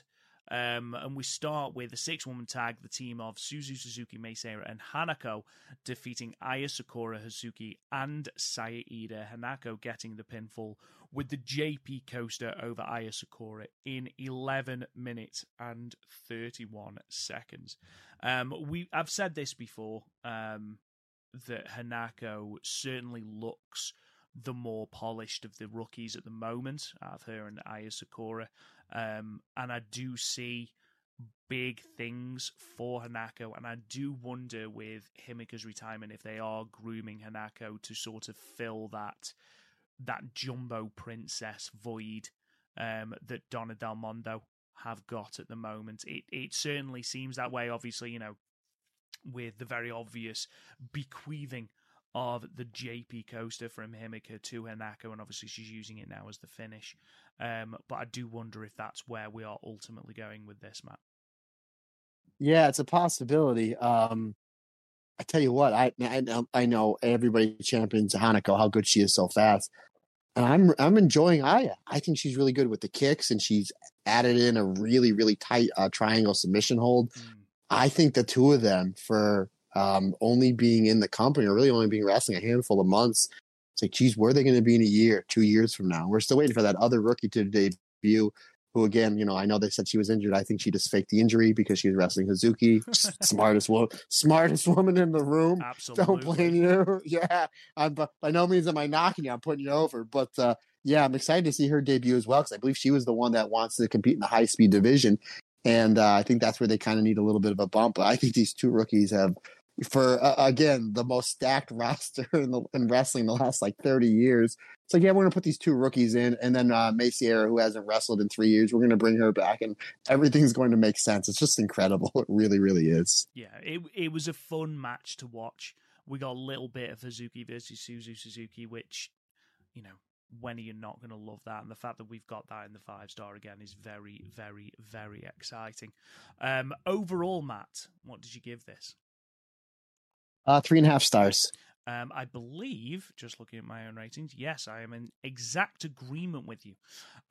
We then moved on to a 8-woman tag match with the Queen's Quest team of Utami Hayashishita, Saya Kamatani, Azumi, and Lady C defeating the Stars team of Mai Watani, Koguma, Hanan, and Momo Kogo, with Saya Kamatani pinning Momo with the Star Crusher in 11 minutes and 18 seconds.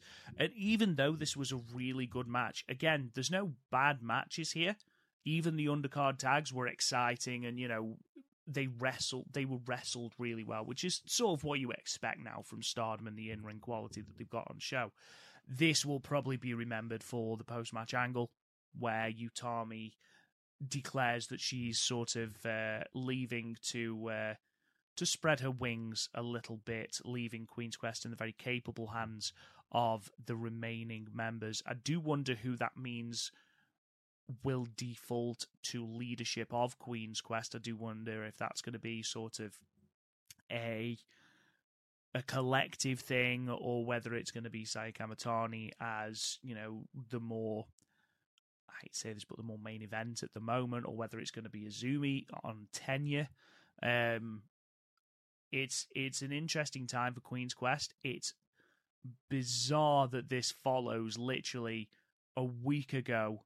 We had Queen's Quest come together and be united once more, only for Utami's self-doubt to come to the fore again, and her say, yeah, my leadership's been crap, guys. I'm sorry. I don't feel like I've done you justice.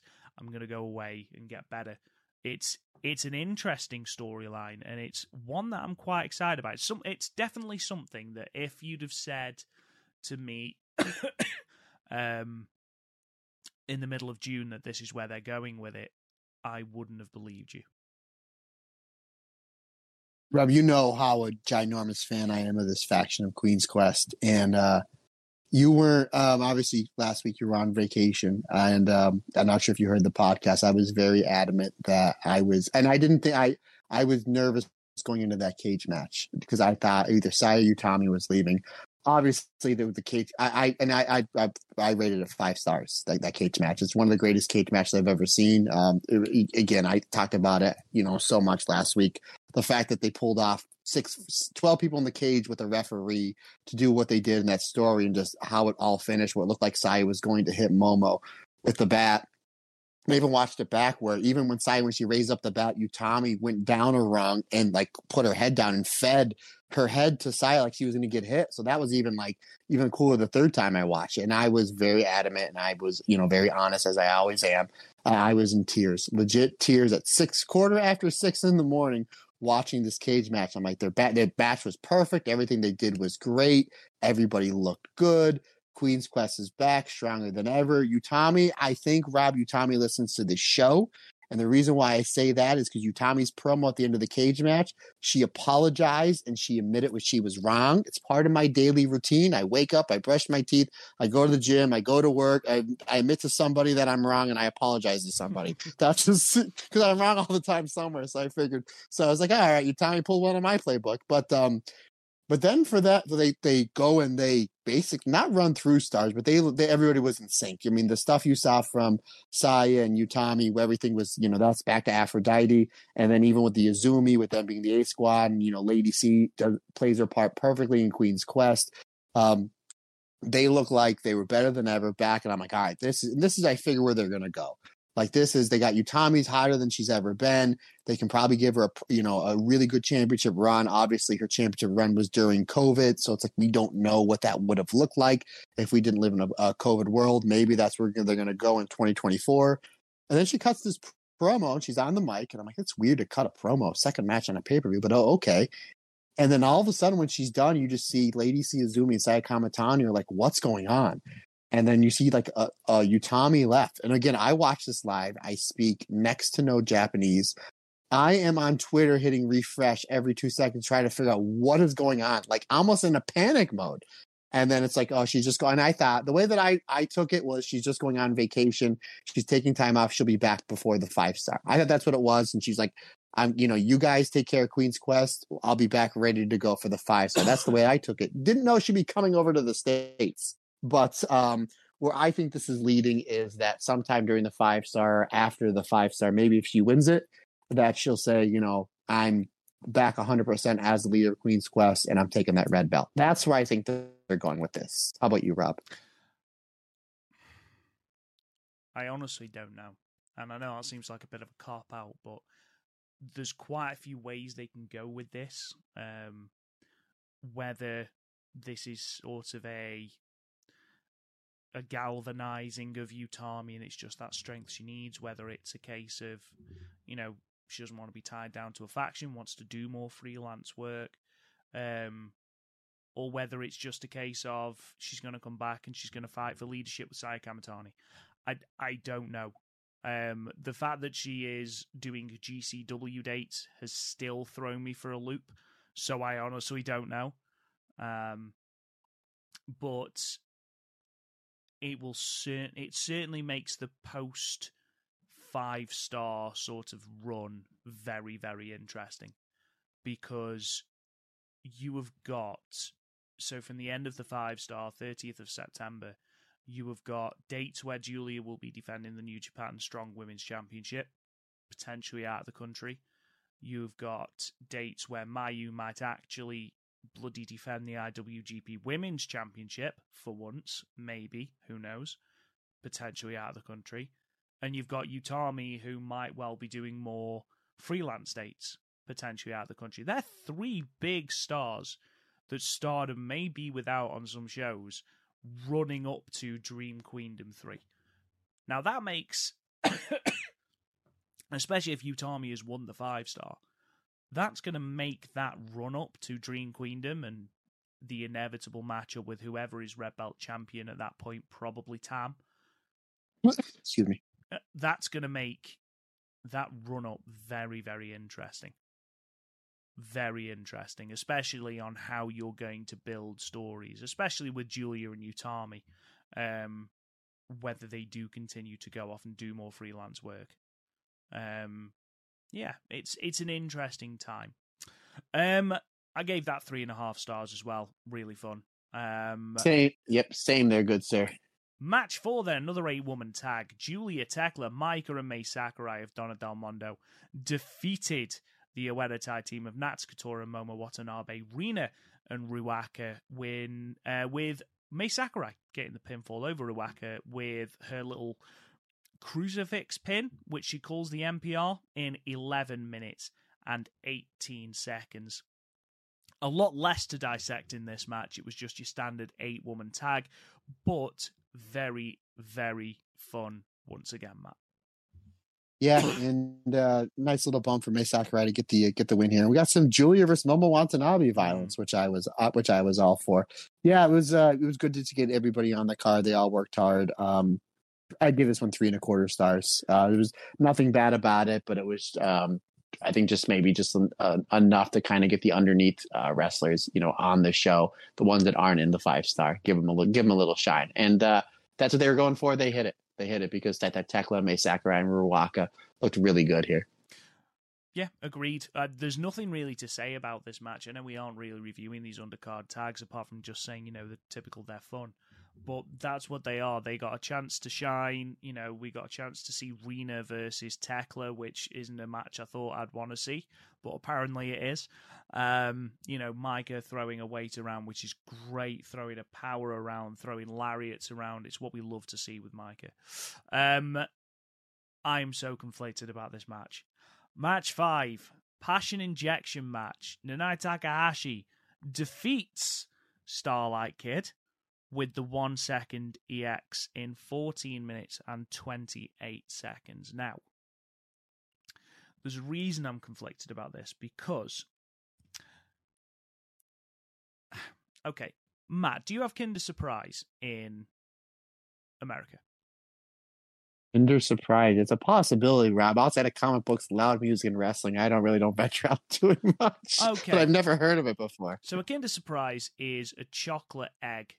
Okay. Okay. Yes. Okay. Yeah. So basically, the reason that I'm comparing this match to a Kinder Surprise is, allow me to elaborate. So on the surface, you get the excitement of, yes, I have got a chocolate egg, and I know there's a toy inside. And there's that excitement. Now, the moment that you break into that egg, that excitement deflates. So you're almost holding on to this egg, not wanting to open it. Because the moment you open it, the toy's naff and the chocolate's crap. Okay, the chocolate tastes like carpet, and the toy looks like it's been manufactured by someone who can't see. It's just a double whammy of disappointment. This match feels like that for me, because on the surface, this match is wrestled beautifully. Both women give absolutely everything. Seeing Starlight Kid hit the Star Suplex and the Tornado Suplex to Nene Takahashi was brilliant. To see the stuff off the top rope was fantastic. But then you dig a little deeper. Why is Starlight Kid losing to Nanai Takahashi. What does that achieve? I know that we're talking about injecting a little bit of passion into Starlight Kid. Starlight Kid is one of the most over acts on the entire roster. Starlight Kid is someone who has banger matches against everyone that she has. And I know this is Nanai Takahashi's gimmick at the moment, that she's injecting passion into members of the roster. And I am the first person to praise the work that she has done with women on the lower card. People like your Miyu Amasaki, your Waka Tsukiyama, your Lady C. All of which, Mei Sakurai, all of whom have had their best singles matches against Nanai Takahashi. And we're not expecting her to lose. Apart from Waka Tsukiyama, who she got rolled up by. But that was a story. That's fine. I don't see what positive comes out of Nanai Takahashi beating Starlight Kid, especially as this is a 15-minute match and we only had 30 seconds left of the time limit. If you're going to do that, have it go the time limit. Have it go the time limit and have Starlight Kid say, I pushed an ex-World of Stardom champion, the longest reigning World of Stardom champion in history. That's going to do more than have, because all this looks like now is that Nanai Takahashi's burying someone on the roster. And I know that's not what it is. And again, on the surface of it, this match is wrestled fantastically. It's one of the better matches on the card, and I do encourage you to go and watch it. But why is Starlight Kid eating the L here? I do not understand that booking. I'll tell you why. Clearly you don't see what everybody else is seeing, Rob. Obviously, there's a big tournament starting at the end of this month, and Nanai Takahashi's in the tournament, Starlight Kid isn't. So there it is. Oh, wait, I have that the opposite way. I surely... Buddy, I agree. Yeah. If you'd had Starlight Kid, not even win, like say go the time limit, I feel like this match would have been even better. I was a bit taken aback when it was announced that they were doing a passion injection match with Starlight Kid. And then Starlight Kid saying, look, I'm not like all these other jamokes that you've beaten in the 1980s, like Bobby Heenan, jamokes. Yeah, absolutely. Look at you. Eating family, Rob Goodwin. Like ham and eggers. I'm not exactly. I'm not like these, Miyu Amasakis that you've beaten before. Who is this Mei Sakurai? But they've then just beaten her in exactly the same way. And then she's Momo Nakanishi, who is a previous tag partner of Nanai Takahashi, was at ringside. They had a little bit of back and forth between Starlight Kid and Nakanishi. Good-natured, which was really funny when she was having a picture with Starlight Kid, and then Takahashi came down to ringside and was really quite affronted the fact that her tag partner was posing with Starlight Kid. But then this seems to be building to a match between Starlight Kid and Momo Nakanishi. Momo Nakanishi has been retired since 2005. Apart from, obviously, the handful of Rumble appearances, and I believe she did a random retirement match as well for someone whose name escapes me at the moment because I haven't got it written down. Again, I know I keep coming back to this. Why has Starlight Kid lost this match? Not only that, Rob, but they showed, sorry to cut you off, but they showed, because you went out, you're talking about Momo, they showed her training with Momo and using the Momo latch, which we saw Starlight Kid's been using quite a bit over the last few years. They actually beat Saya Kamatani with it in the 5-star last year, and an amazing match. Yes, and it's obviously amazing matches. So it's like, okay, you figured she's going to beat Nene with it, and they did a really good job building it and teasing it, and then she hit it, and I'm like, I thought this was going to be the finish, and I was like, oh. And then the match kind of went up and down, but I was like, well, I go through all that trouble filming all that, basically showing I know Nene's weakness. And then maybe Starlight Kid beats her with that and be like, look, you beat the former, she won the 5-star. She won the red belt. She's an absolute legend that can still go. The main reason why you beat her is because I showed you that hold. The only thanks I want is a match. And maybe they build to the two of them at at Dream Queendom if Starlight Kid doesn't win the 5-star, which it's a very good possibility that she can win. You can kind of go that way. But yeah, I totally see your point of view. I agree with everything that you said. But let's get off the negative. Let's get into the positive, good friend, if you don't mind. But this match was absolutely fantastic. Like, not only was the psychology good in the building of all the finishes, Starlight Kid, considering the fact the roster doesn't have enough hard hitters, all of a sudden Starlight Kid decided halfway through this match, I'm going to be the hardest hitter in this roster. Because she was wailing and went blow for blow and stood in there with the Nene Takahashi, which that was super impressive. So now you're going to add some really, really stiff and hard-hitting and really good psychology strikes into the playbook that is Starlight Kid. Oh man, I'm super excited to see what she's going to do in the 5-star already. And I think coming out of this, yeah, maybe you could have went to a time limit draw. Yeah, you definitely could have had her beat Nene. I kind of don't understand that. But you would kind of have a new wrinkle, maybe a more violent Starlight Kid, and maybe that's what you're getting out of this. Potentially. And like I said, before, I went on a little moan tangent. This match is great. Like, as a match, if you take my disappointment at the result out of it, is fantastic. I feel like these two had really good chemistry. I feel like, Nene did inject a little bit more passion into Starlight Kid, if that's what you want to look at. And I feel like Starlight Kid properly brought it to Nene. Nene's a powerful, powerful wrestler. And like you mentioned, Starlight Kid did stand toe-to-toe with her for a lot of the match. But the big spots that Starlight Kid was doing, like that tornado suplex, like that star suplex, getting her out, because Starlight Kid, in comparison to Nene, is quite diminutive in stature. So to see her throwing Nene Takahashi over her head with this suplex and things like that is very impressive. Very impressive. When she locks in the Black Tiger leg killer, or whatever ridiculous name it's got. Leg crusher. Leg crusher. I think that looked great. The way she was able to flip out of, into this Indian death. It was all really, really good. It was just the result that soured it for me. Because ultimately, I still gave it 4 stars. Because I really enjoyed it. I just wish Starlight Kid had won. But I'm fully with you. On the surface, think about that Kinder Surprise. Okay? Yes, I've got chocolate. It's a fantastic match. Just don't scratch too deep below it, because then you'll find disappointment. What did you give it, Matt? 4.25 stars. I liked it just a little bit better than you. Maybe because of the sheer violence there, good sir. Yeah, I remember when Starlight Kid was still a member of Stars, and we said, me and Chris, that Starlight Kid just needed to add that little bit of viciousness. So we're talking before she had that fantastic match with Julia at Corrigan Hall for the white belt.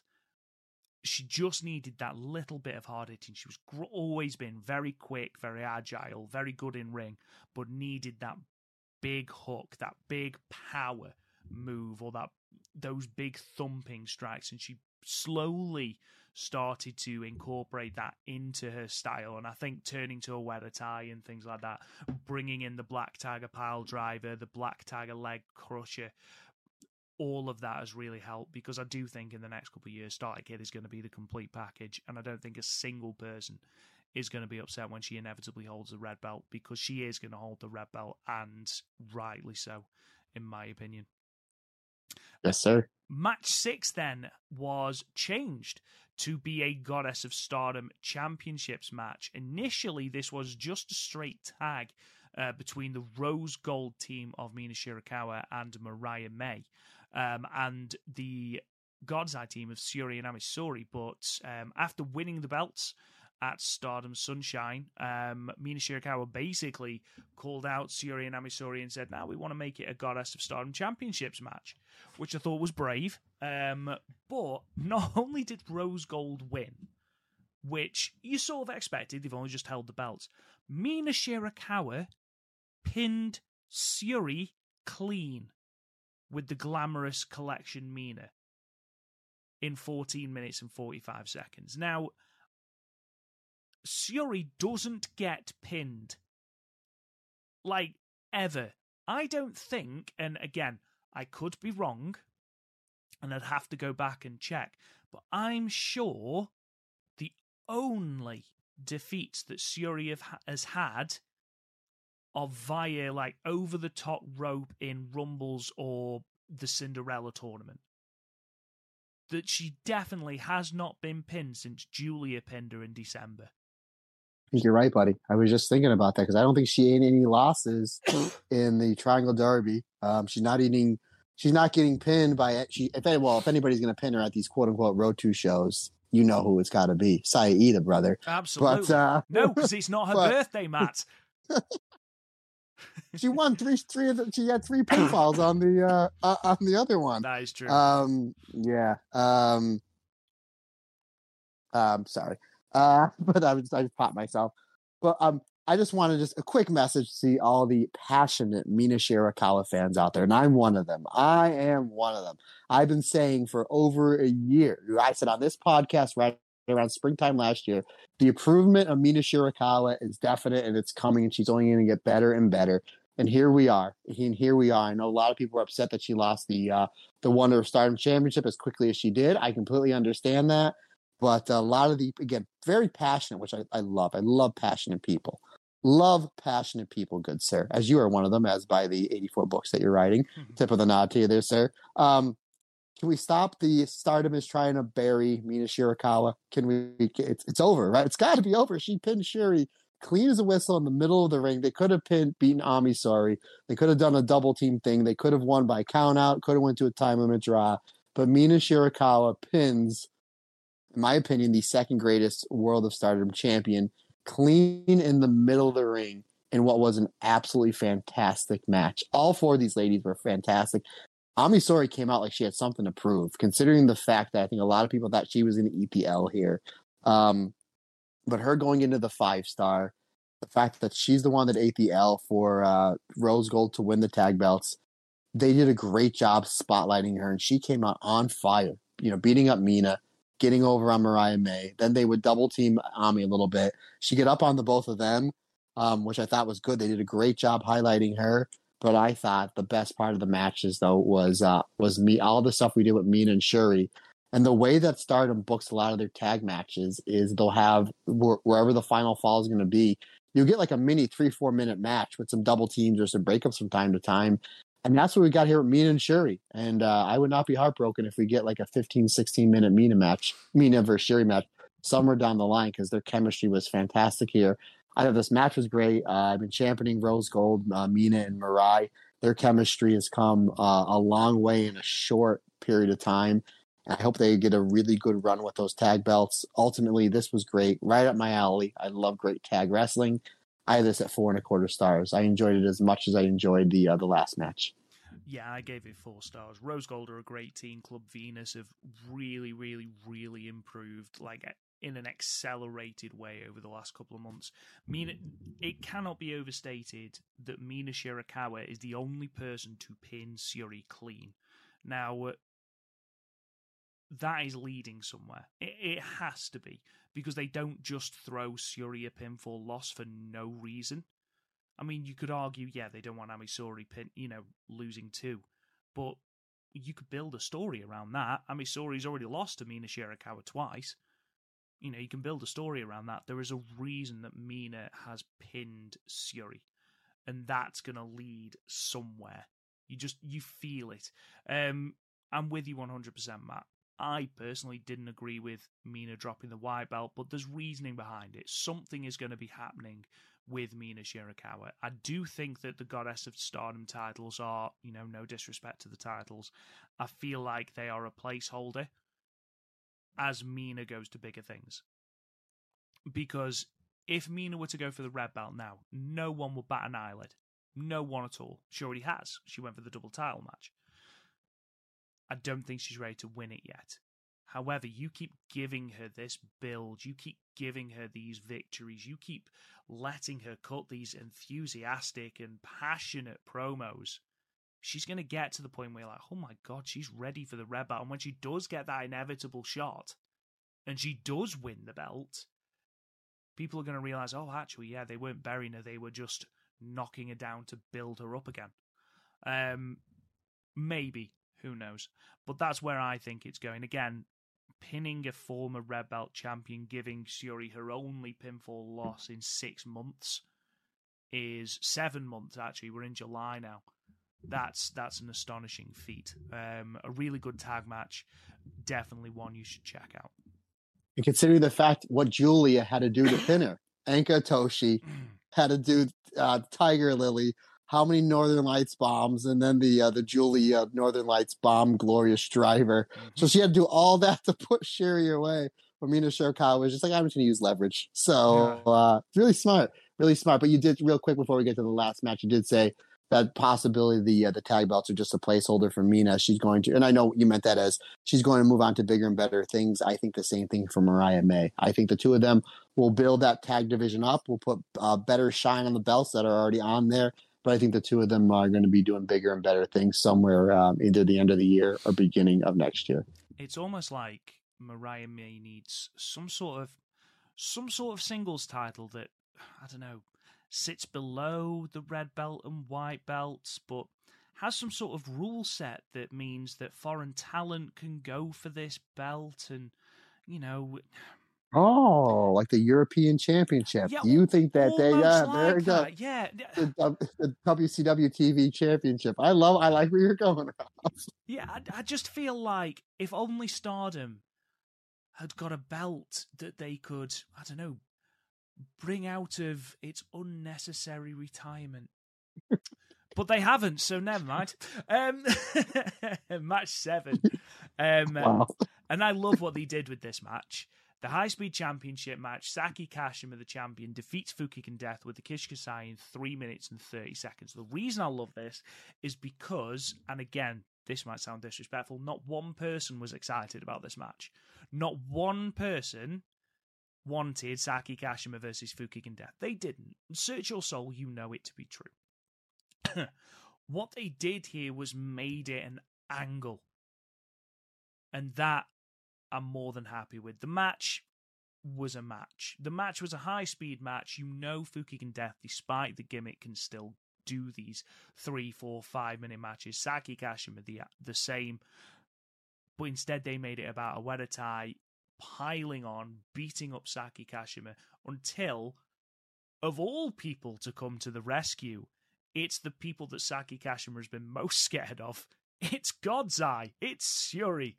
And suddenly Shuri's fighting off a Wedatai. Saki Kashima's begging for her protection, and she brings her in. Saki Kashima is a brand new member of God's Eye, which I didn't see coming in any way, but I absolutely loved this angle because it turned something that I was actively going to skip into a compulsory part of the show. And I love that. Well done, Stardom.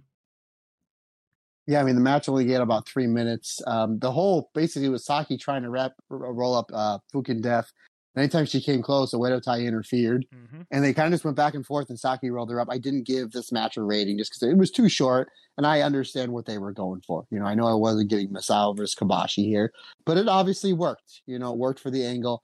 To be honest with you, Rob, I thought that Saki Kashima would eventually go to DDM.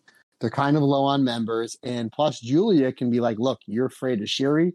Nobody knows Shuri better than I do. I can teach you how not to be afraid against Shuri. That's what I thought they were going to go for.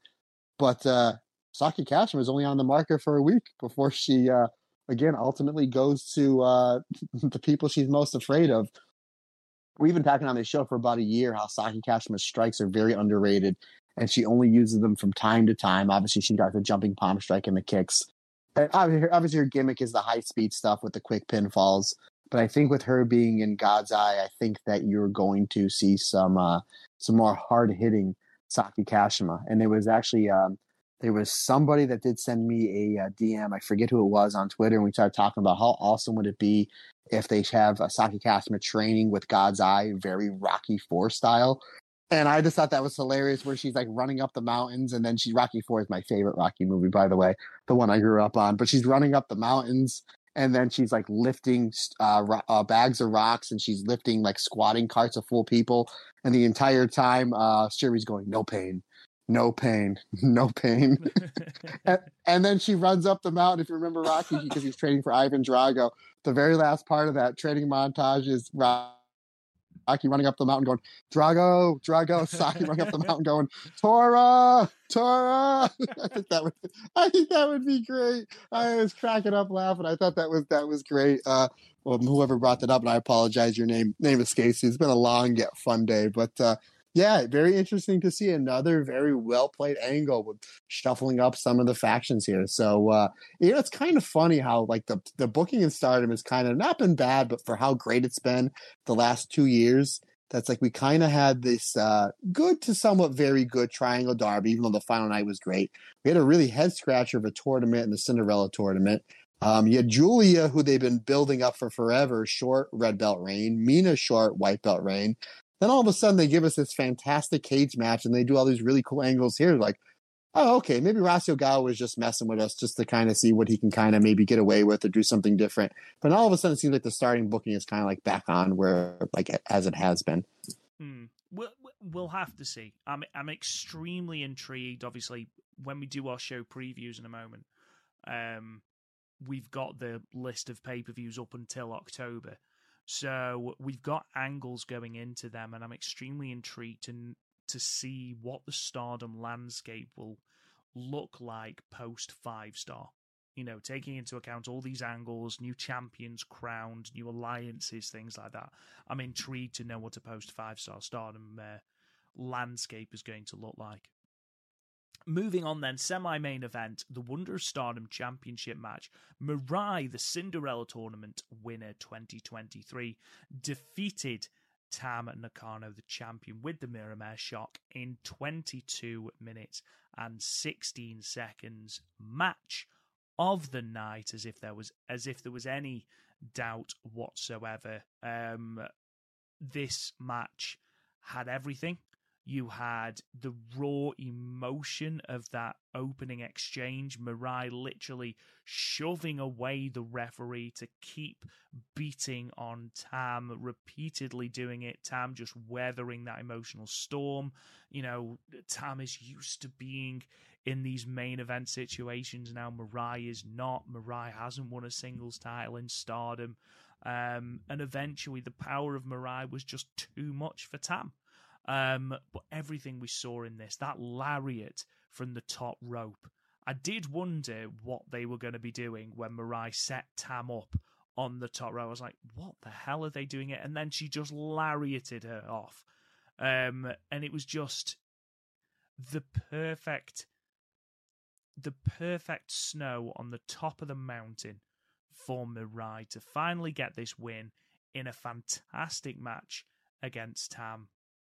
I can't wait to see some of the white belt matches she is going to put on, because the possibilities of a Mirai versus a Hazuki, Mirai versus a Suzuki, a Mirai versus Utami, a Mirai versus Mayu, a Mirai versus Starlight Kid, all of these matches and many more that I have definitely missed out. Micah, which I think will 100% be happening.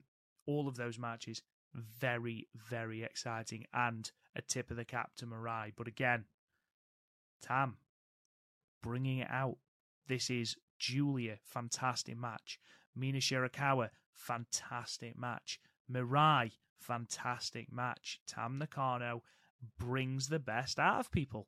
Irrelevant of what you think of her. Thank you. Yay. I mean, the proof is in the pudding.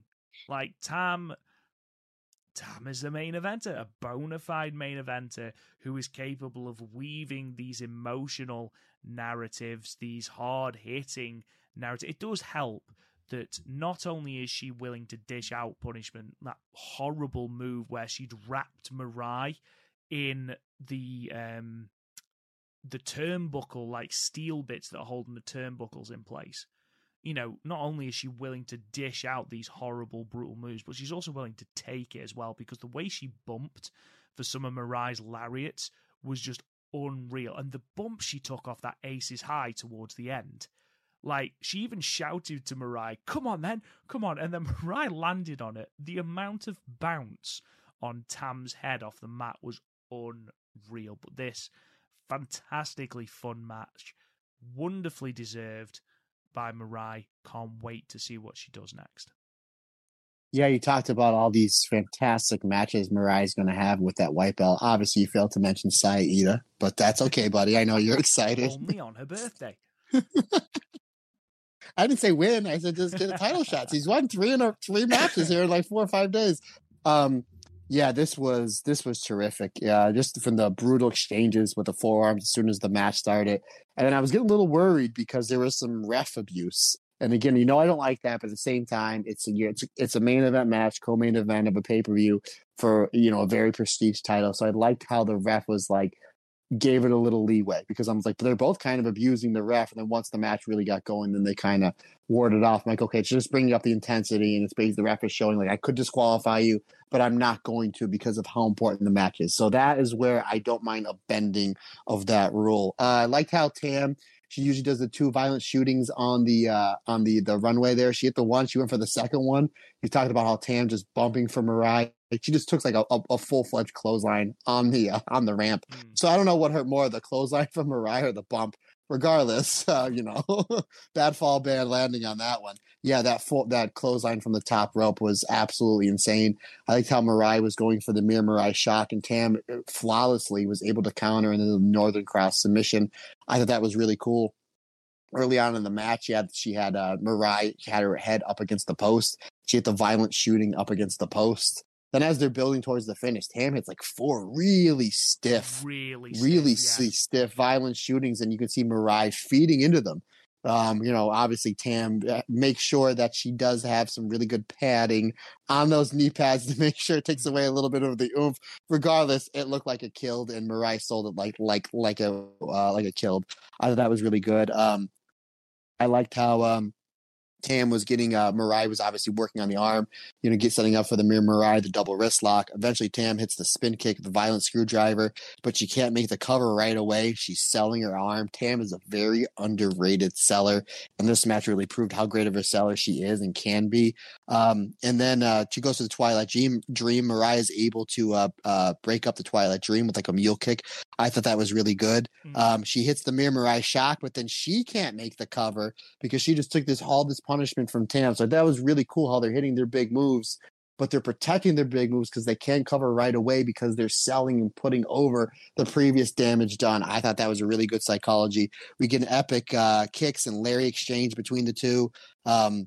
Perfect. There was some perfect. I mean, Tam bridging is like, I'm not going to say on Mayu level, but it's pretty close. Like the way she bridges on the Tiger Suplex in the Twilight Dream, just unbelievable. It reminds me when she beat Julie in the hair versus hair match, that after she pinned her with Twilight Dream and the 3 count happened, she stayed in that bridge for like 30 seconds. I'm like, really you can go, Tam. Yeah, I'm like, that hurts the neck. God bless her. Celebrate, Tam. Come on. You finally beat Julie. You finally won the white belt. Like, yeah, get those scissors out. Brutus Beefcake. Anywho, when it comes to these big matches and these big title matches, I like it when more than one finish is hit back to back, and that's what happened here. She hit the aces high that she used to win the Cinderella tournament this year, and then quickly went into the Mir Mariah shock, which as soon as she hit, I was like, I hope that's the finish because it's the perfect finish, and it sure was. I gave this 4 3/4 stars match. Out of the top of my head, other than the Saya Kamatani Wonder of Stardom Championship match from last year, this is Mariah's best singles match I've ever seen. Yeah, it's hard to disagree, to be fair. She's had good matches, but she hasn't had that sort of breakaway main event, because she had some really good ones in the 5-star. She had a really good one with Mayu that I remember in the 5-star. I think she had a really good one with Hazuki as well. But yeah, I agree. It sort of makes sense as to why they had Tam take the white belt off Mina, because they didn't want Mina to lose it to Mariah. But we'll leave that in the past. We're in Mariah's time now. I love the fact that we've got Mariah with the belt. We haven't got a challenger immediately set up for Mariah either. So yeah, exciting. Mariah also managed to gain Tam's respect post-match as well, because there was a very, very clear lack of it at the start of the match from Tam, especially as Mariah is laying in these forearms and Tam is literally just taking them and asking the referee quite politely to get her away. So I did enjoy that transition and that story and journey we went on. Overall, fantastic. 100% should have been the main event. But there we are. Where's your star rating there, good sir? I think I gave it 4.25. I either gave it 4.25 or 4.5. And I can't remember which one I gave it, and I can't find it on my match rating spreadsheet now. 4.25 I gave it. Thoroughly enjoyed it. Yeah, so obviously that was the semi-main, which meant that the main event was our Indian strap match between Saori Anu and Natsupoi, with Saori Anu winning in 26 minutes and 36 seconds. Now, I've seen a lot of people say that this should not have been the main event, and I happen to agree with them. I think Mirai versus Tam should have been the main event, and the match quality also says that match should have been the main event. What I will say is two things before I throw to you, Matt. The first, and the most important, is that these two women put themselves through absolute hell. They tried to wrestle a normal match whilst tied together. The stuff that Natsupoi especially was trying to do whilst tied to Saori Anu, and some of the bumps that she took, literally being snapped back by this rope. Both women deserve a lot of praise. It did go too long. I think 26.5 minutes was far too long. But also, this speaks volumes as to why we need uploads on Stardom World sooner. Because this entire feud was built off shows that we couldn't watch. I mean, especially over Golden Week. This show was announced right at the start of June. And at that point, Saori Anu and Natsupoi were having a strap match, and we'd got no idea why. And then because of the delay in actually getting the shows onto Stardom World, we were getting closer and closer and closer to this match, and we were missing half of the build. I mean, the show from the 4th of June, it took about 2 weeks to get it up. This, to me, encapsulates why something needs to change in the streaming service. Because if you are building a story like this and you are expecting it to be the main event of a pay-per-view, people need to understand the story, why they're fighting, and again, the video package did a wonderful job of filling in those gaps. But if we're expected to care, and be deeply invested in a match like this, we need to know why. We need to have the reasons.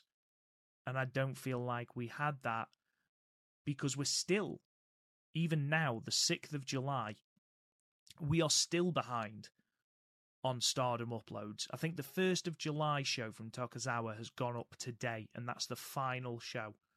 They finally cleared the backlog. At one point, they were nearly a month behind. And that just isn't good enough when you are building to a match like this. Now, I might be speaking completely out of turn, but to me, it did ruin a little bit of this match. I do want to go on record and say that both these women put themselves through absolute hell for this match and did a fantastic job. There was just something missing, Matt. Yeah, I think combination of maybe went a little bit too long. I think some of the rules were a little, because you see different strap matches. You see the one where it's just the straight pinfall. You see the one where it's touching 4 corners. This was both. You had to get a fall, and then you had to touch 4 corners. So I think there's a little bit of lost translation there. I think the biggest thing this match suffered from, and I thought the match was great. I give it 4 stars. To me, the biggest negative is that it had to follow the Tam versus Mirai match. I will probably go back sometime soon and watch this match as its own separate thing and maybe have a different opinion. But when you have to follow just what we knew was good, we knew Tam and Mirai was going to be great. And I think it either hit or exceeded most of our expectations. But yeah, I mean, you got to give credit where credit's due. These two ladies absolutely destroyed each other. I think one of the reasons why they wanted to put this on last is because they wanted to see what a gimmick match would do. And the fact that Saori Anu's first singles match back in Stardom, it's the main event of a pay-per-view where they did over 1,300 people. So they clearly have big plans for her. And again, I would not be shocked at all if we see her as a contender to go to the finals in the final night or actually even win her block because they're very high on her, rightfully so. Natsupoi adding the yellow into her gear, I thought looked fantastic. I think that she's another one that really has a huge stage presence and has a really aura to her. And, that just speaks volumes, just how fantastic Natsupoi is. Yeah, but they beat the ever-living crap out of each other with the strap, as you can see as the match was over. You can see the welts all over the two of their bodies. You got to give it to both these two ladies. They did give it 110%. Again, shave off maybe 4 or 5 minutes, maybe put this as the co-main event. Maybe would have gotten over a little bit more, but you cannot, take away an ounce of effort that these two ladies gave us. Again, I mean, they really, really went out there and put on a show. Overall, really good match. And, boy, I thought it was really funny. You had the promo afterwards. Tam just lost the white belt. Yet she gets the main event post-match promo. Amazing. Amazing. Holy Tam, I thought that was great. I was like, it's like a lot of the people are like, okay, Tam finally lost and is splitting up the belts, which I'm the biggest Tam fan in the world. I'm all for the splitting of the belts because you have an absolute stacked roster. You don't want to put the belts just on one person. We talked about that before. But I'm like, and it was a great match. Tam did the honors the best way possible. A great match. And then she comes out the very next match a half an hour later. It was like, yeah, I'm going to do the promo afterwards to end the show. It's great. Amazing. Obviously, this all sort of boiled down to the fact that Saori Inu and Natsupoi have they've shown each other that they are... they're always going to have that little bit of competitiveness, but they are ultimately... friends fighting side by side. Sort of Saori Inu solidified the fact that she is going to be in Cosmic Angels. There isn't going to be a turn. So, I mean, I gave it 3.5. I gave it that high because I do feel like the effort of both women needs to be noted, and neither of the gripes that I said were the fault of either woman. So I felt like that shouldn't necessarily count towards them, but the time factor was a huge thing. I think you're absolutely right, Matt. You shave 4 or 5 minutes off this, stick it in the semi-main as opposed to the main, and you have a very different conversation about this match. But ultimately, I think the wrong match main evented. Obviously, it's a gimmick match, and Stardom are introducing more gimmick matches. We've had the cage matches, we've had ladder matches, and now Indian strap matches. I think if you're building to something like that, you need to be able to watch it so that you can understand it, and just understand that it doesn't have to necessarily be the main event just because it's a new thing.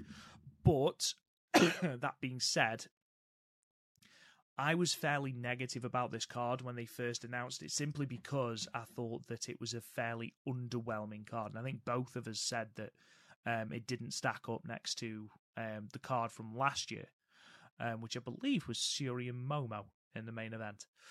Yes, and Saya versus Starlight Kid in the co-main event, and the Natsupoi turn before that. So I was like, holy jeez. Exactly.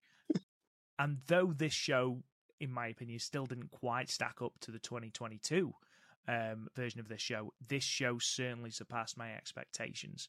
The Wonder of Stardom Championship match, absolutely go and check out. Absolutely go and check out. The Passion Injection match, again, really, really, really good match. The Goddess of Stardom Championships match, again, Rose Gold proved that they are a very, very good team and are constantly improving. Even the angle with Saki Kashima and Fukigen Death is, it's worth watching. And again, the Indian strap match, it's not a bad match. It's not a bad match. Overall, the show surpassed my expectations. I enjoyed watching it, really enjoyed it. So yeah, overall, a win is a win, as they say. So, in terms of where we're going from now, the 5-Star Grand Prix obviously starts July 23rd and runs all the way through to September 30th. We are going to have, obviously, shows every week covering all of those matches, but it wouldn't be Stardom without throwing random pay-per-views into the middle of a tournament. So, during that 5-star, we have got... What a jab. That's awesome. You're the best. You're the best, brother. I love you so much. Go ahead. Thanks, man. We've got 3 in between. Now, obviously, we've got New Blood 10, which is August 18th. I'm assuming that will just be streamed on YouTube. But before that, on August 13th, we have got Stardom X Stardom 2023, Osaka Summer Team. That's going to be at Osaka Prefectural Gymnasium. And then a week later, we have got the MidSummer Festival on August 19th at Ota City General Gymnasium. So we've got 2 pay-per-views in a week in August, smack dab in the middle of the 5-star. And that, of course, is without the fact that the opening night of the 5-star is going to be a pay-per-view, because look at the bloody card. Of course it is. And the final is going to be a pay-per-view as well. We've also got, as was announced during this show, 2 more pay-per-views. The Dream Tag Festival, which is going to run on September the 10th from Yokohama Budokan. And that is where Stardom fans can go onto a website that you can actually vote for random tag teams to face off against each other. It's an interesting concept, and one that's going to come up with some really weird and wonderful tag team partnerships. So I'm looking forward to that. Did you vote, Rob? What's my vote, or have I voted? Have you voted, sir? I haven't as of yet. I'm going to, though. Would you like to know who I voted for, sir? You have voted. I am intrigued. Go on, do tell. My number. There's a lot of great combinations. A lot of people tweeted me at and DM me, and thank you. I love talking to the friends and family of the Stardom cast. But there's a lot of really cool combinations. My number 1 combination, Shuri and Hazuki. I mean, come on, right? Kairi and Utami. Yes. And as if you can't get any more violent, Suzu Suzuki and Momo Watanabe. Oh my God. Jesus wept. Can you imagine that as a match, a 3-way match? Good Christ. I win. The fans win. After that, just 2 days before the final of the 5-star, we've got the New Blood 11, September 28th, 2023, and the pay-per-view for October, or one of them, is going to be the Nagoya Golden Fight, and that's going to be in Aichi. Of course, Nagoya is Tam's home prefecture, so you would assume that that is going to see a red belt title defense. I just briefly want to see who is in Tam's block just before we sign off, because I am aware it's gone over 2 hours again. Sorry, guys. It's almost midnight Rob's time. It's almost technically Friday. God bless him. I know. Just looking at that block, I mean, Jesus, it could quite literally be anyone. I mean, you've got Natsupoi, Syuri, Hazuki, Suzu Suzuki, Saya Kamatani, Starlight Kid, Mayu Iwatani. It could literally be any one of those people beating Tam in the 5-star and calling their shot for that Nagoya pay-per-view. I'm going to go Starlight Kid. I think Starlight Kid beats Tam, goes for the red belt in Nagoya, and I don't think anyone would be disappointed with that. Mayu. It's going to be Mayu. You said that with such confidence. It's 100% going to be Mayu. I know. I'm in the know. It's Mayu. I think that's a match that they're going to do, and they're going to have a pay-per-view main event where Tam finally gets a big win over Mayu, and it's going to build Tam up more for Dream Queendom. I think that's where they're going to go. And if they don't, I don't care, because Stardom's awesome. I mean, you are forgetting one thing, Matt, and that is just the start of October. I imagine there's going to be another 4 pay-per-views in October, so I wouldn't worry. Saida. There's the Saida match. Oh, my God. Absolutely. So that just about brings us to the end of our podcast. A little bit of programming information. So next week, we are going to be talking about Stardom in Fuji in Shizuoka. We're also going to be talking about the Korakuen show that is happening on the 9th, which will feature another generational struggle elimination match with Julia, Syuri, Tam, and Mayu versus Saya Kamatani, Mirai, Maika, and Suzu Suzuki. Yep. That's going to be very, very good. So we'll be reviewing that as well. And if it is out in time, the start of the Stardom Summer North Tour, which is going to be taking place from Hokkaido. we'll also have a look at that. That will be releasing on the 13th of July for patrons, 14th for our free podcast listeners, and then obviously the week after that, the 20th and 21st, that's going to be our huge Stardom 5-star preview, which I'm very, very excited for. So we're doing our Stardom preview the same. It'll be the same episode as my Utami live in person show review, folks. The show keeps getting even bigger, and Rob just mentioned that we're doing Stardom and Mr. Fuji, so I'm excited about that too. Absolutely. Why the hell not? Ladies and gentlemen, thank you so much for listening. I do understand that it was late for our Patreon members. I apologize. It was needed. I'm sorry. It was a case of I just needed to have another day. So hopefully you've enjoyed our bumper episode. And thank you so much to everyone that has supported us, whether it is on Patreon, whether it is on social media, whether it's just listening, subscribing to the podcast. We can't thank you enough. If you haven't already, please leave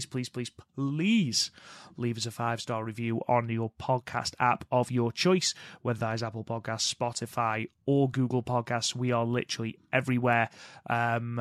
It really does help the podcast out. We can't thank you enough for your support. Fans on social media, whatever that social media may be. I mean, good God, it seems that every day a new Twitter alternative comes out, and apparently they're all as bad as each other. So we'll stay on Twitter for now, at the Stardom Cast. Don't forget to subscribe to our YouTube channel as well, at the Stardom Cast. If for some reason you want to talk to me, I'm at Real Rob Goodwin. Matt, sign us off, good sir.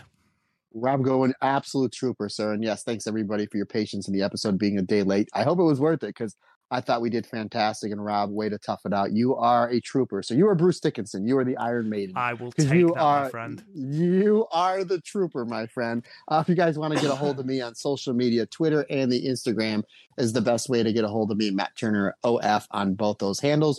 You want to shoot me an email instead? That is fine. The StardomCast22@gmail.com is the best way to get a hold of me via email. Once again, folks, we cannot say thank you enough for the phenomenal support. It means the world to us. We can't do this without you. Like I always say, just not my podcast. It's our podcast, because we're all together. Everybody's different. Everybody's special.